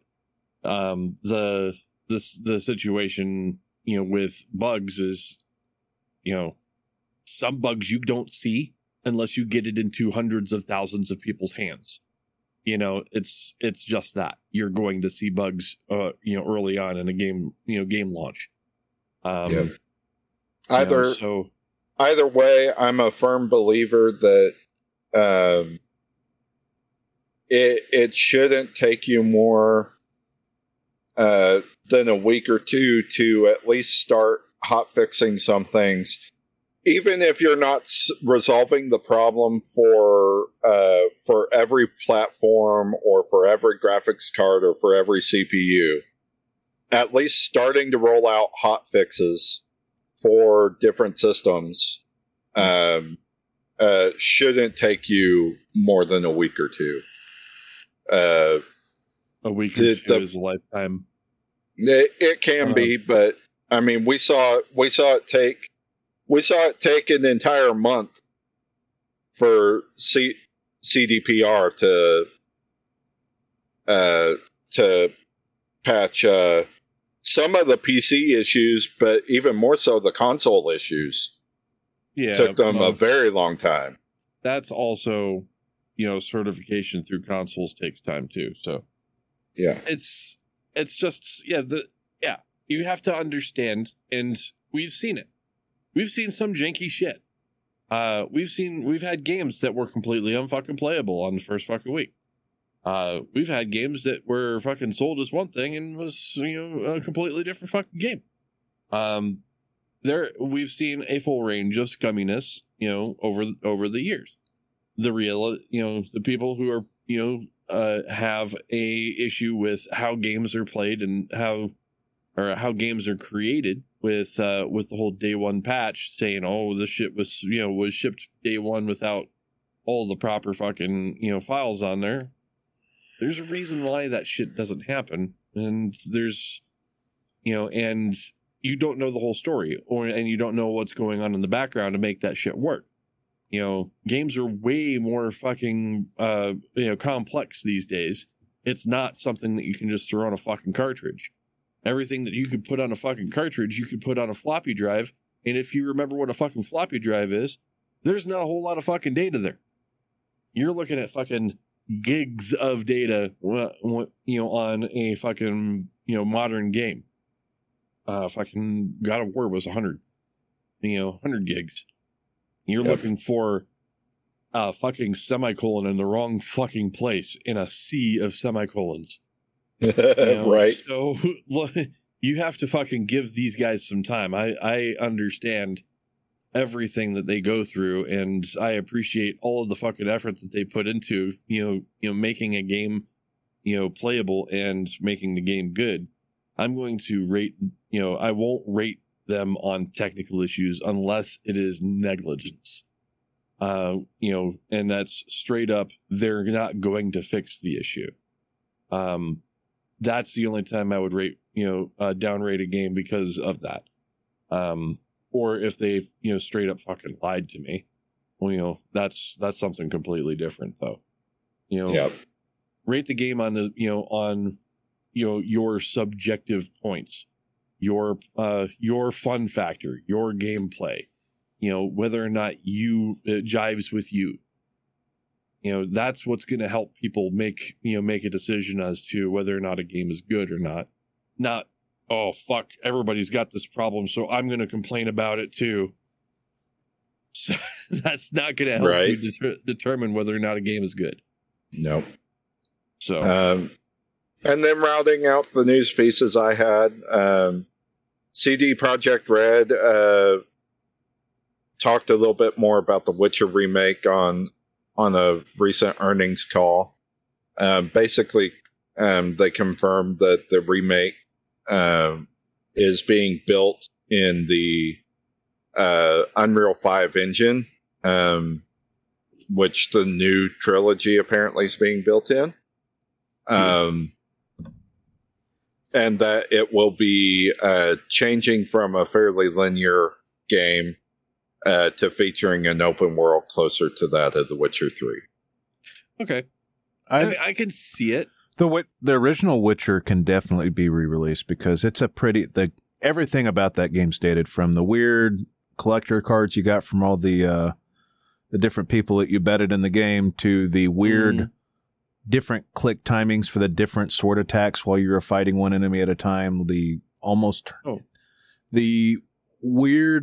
weirdly bad, even with up-res texture packs on the graphics. The original Witcher is really freaking dated. The original Witcher was actually developed in a old BioWare engine that was even pre-Mass Effect. Jesus. But, I mean, it was their first major game, so, like, I liked the weird amalgam of things when it came out, like 2008 or whatever. In fact, it's the first game I talked about on Carousel back when I was on that show. But it is in major need of a facelift, and I have zero problem with them remaking it. Yeah. Yeah. Everything about that game needs to be done. Yeah, I mean, should definitely need it.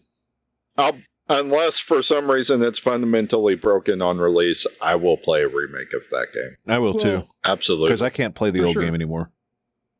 That is what game of the massive remakes we've had the last couple years, that is one that I definitely understand the technical reasons behind wanting a remake for it, because it being their first game is nothing like their three major games that they released after.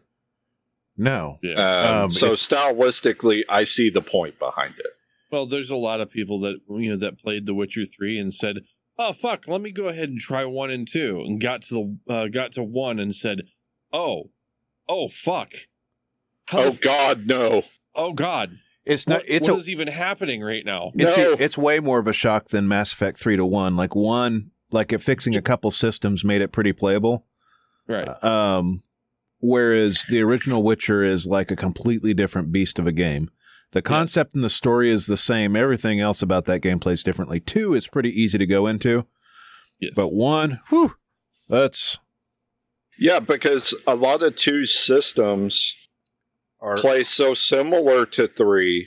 The only thing you're really losing going back to play 2 is the open world. It's a far more linear game.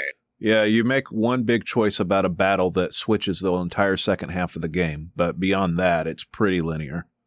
Albeit still, I'd love to play that again. While we're talking, I got to finish other games before I go back and play old games. Mm-hmm. Okay, well, I mean, I don't have much more in the way of news other than the fact that God of War is selling like fucking hotcakes. It was put in as the fastest selling first party launch title for PlayStation in PlayStation history. Sold 5.1 million copies in the first week. Hey, hooray for single player games. So, and that is also a franchise record for God of War. So this is directly from PlayStation, from their Twitter. So that's actually really good. Yeah, it's really respectable. I can't wait to fucking get my hands on on that.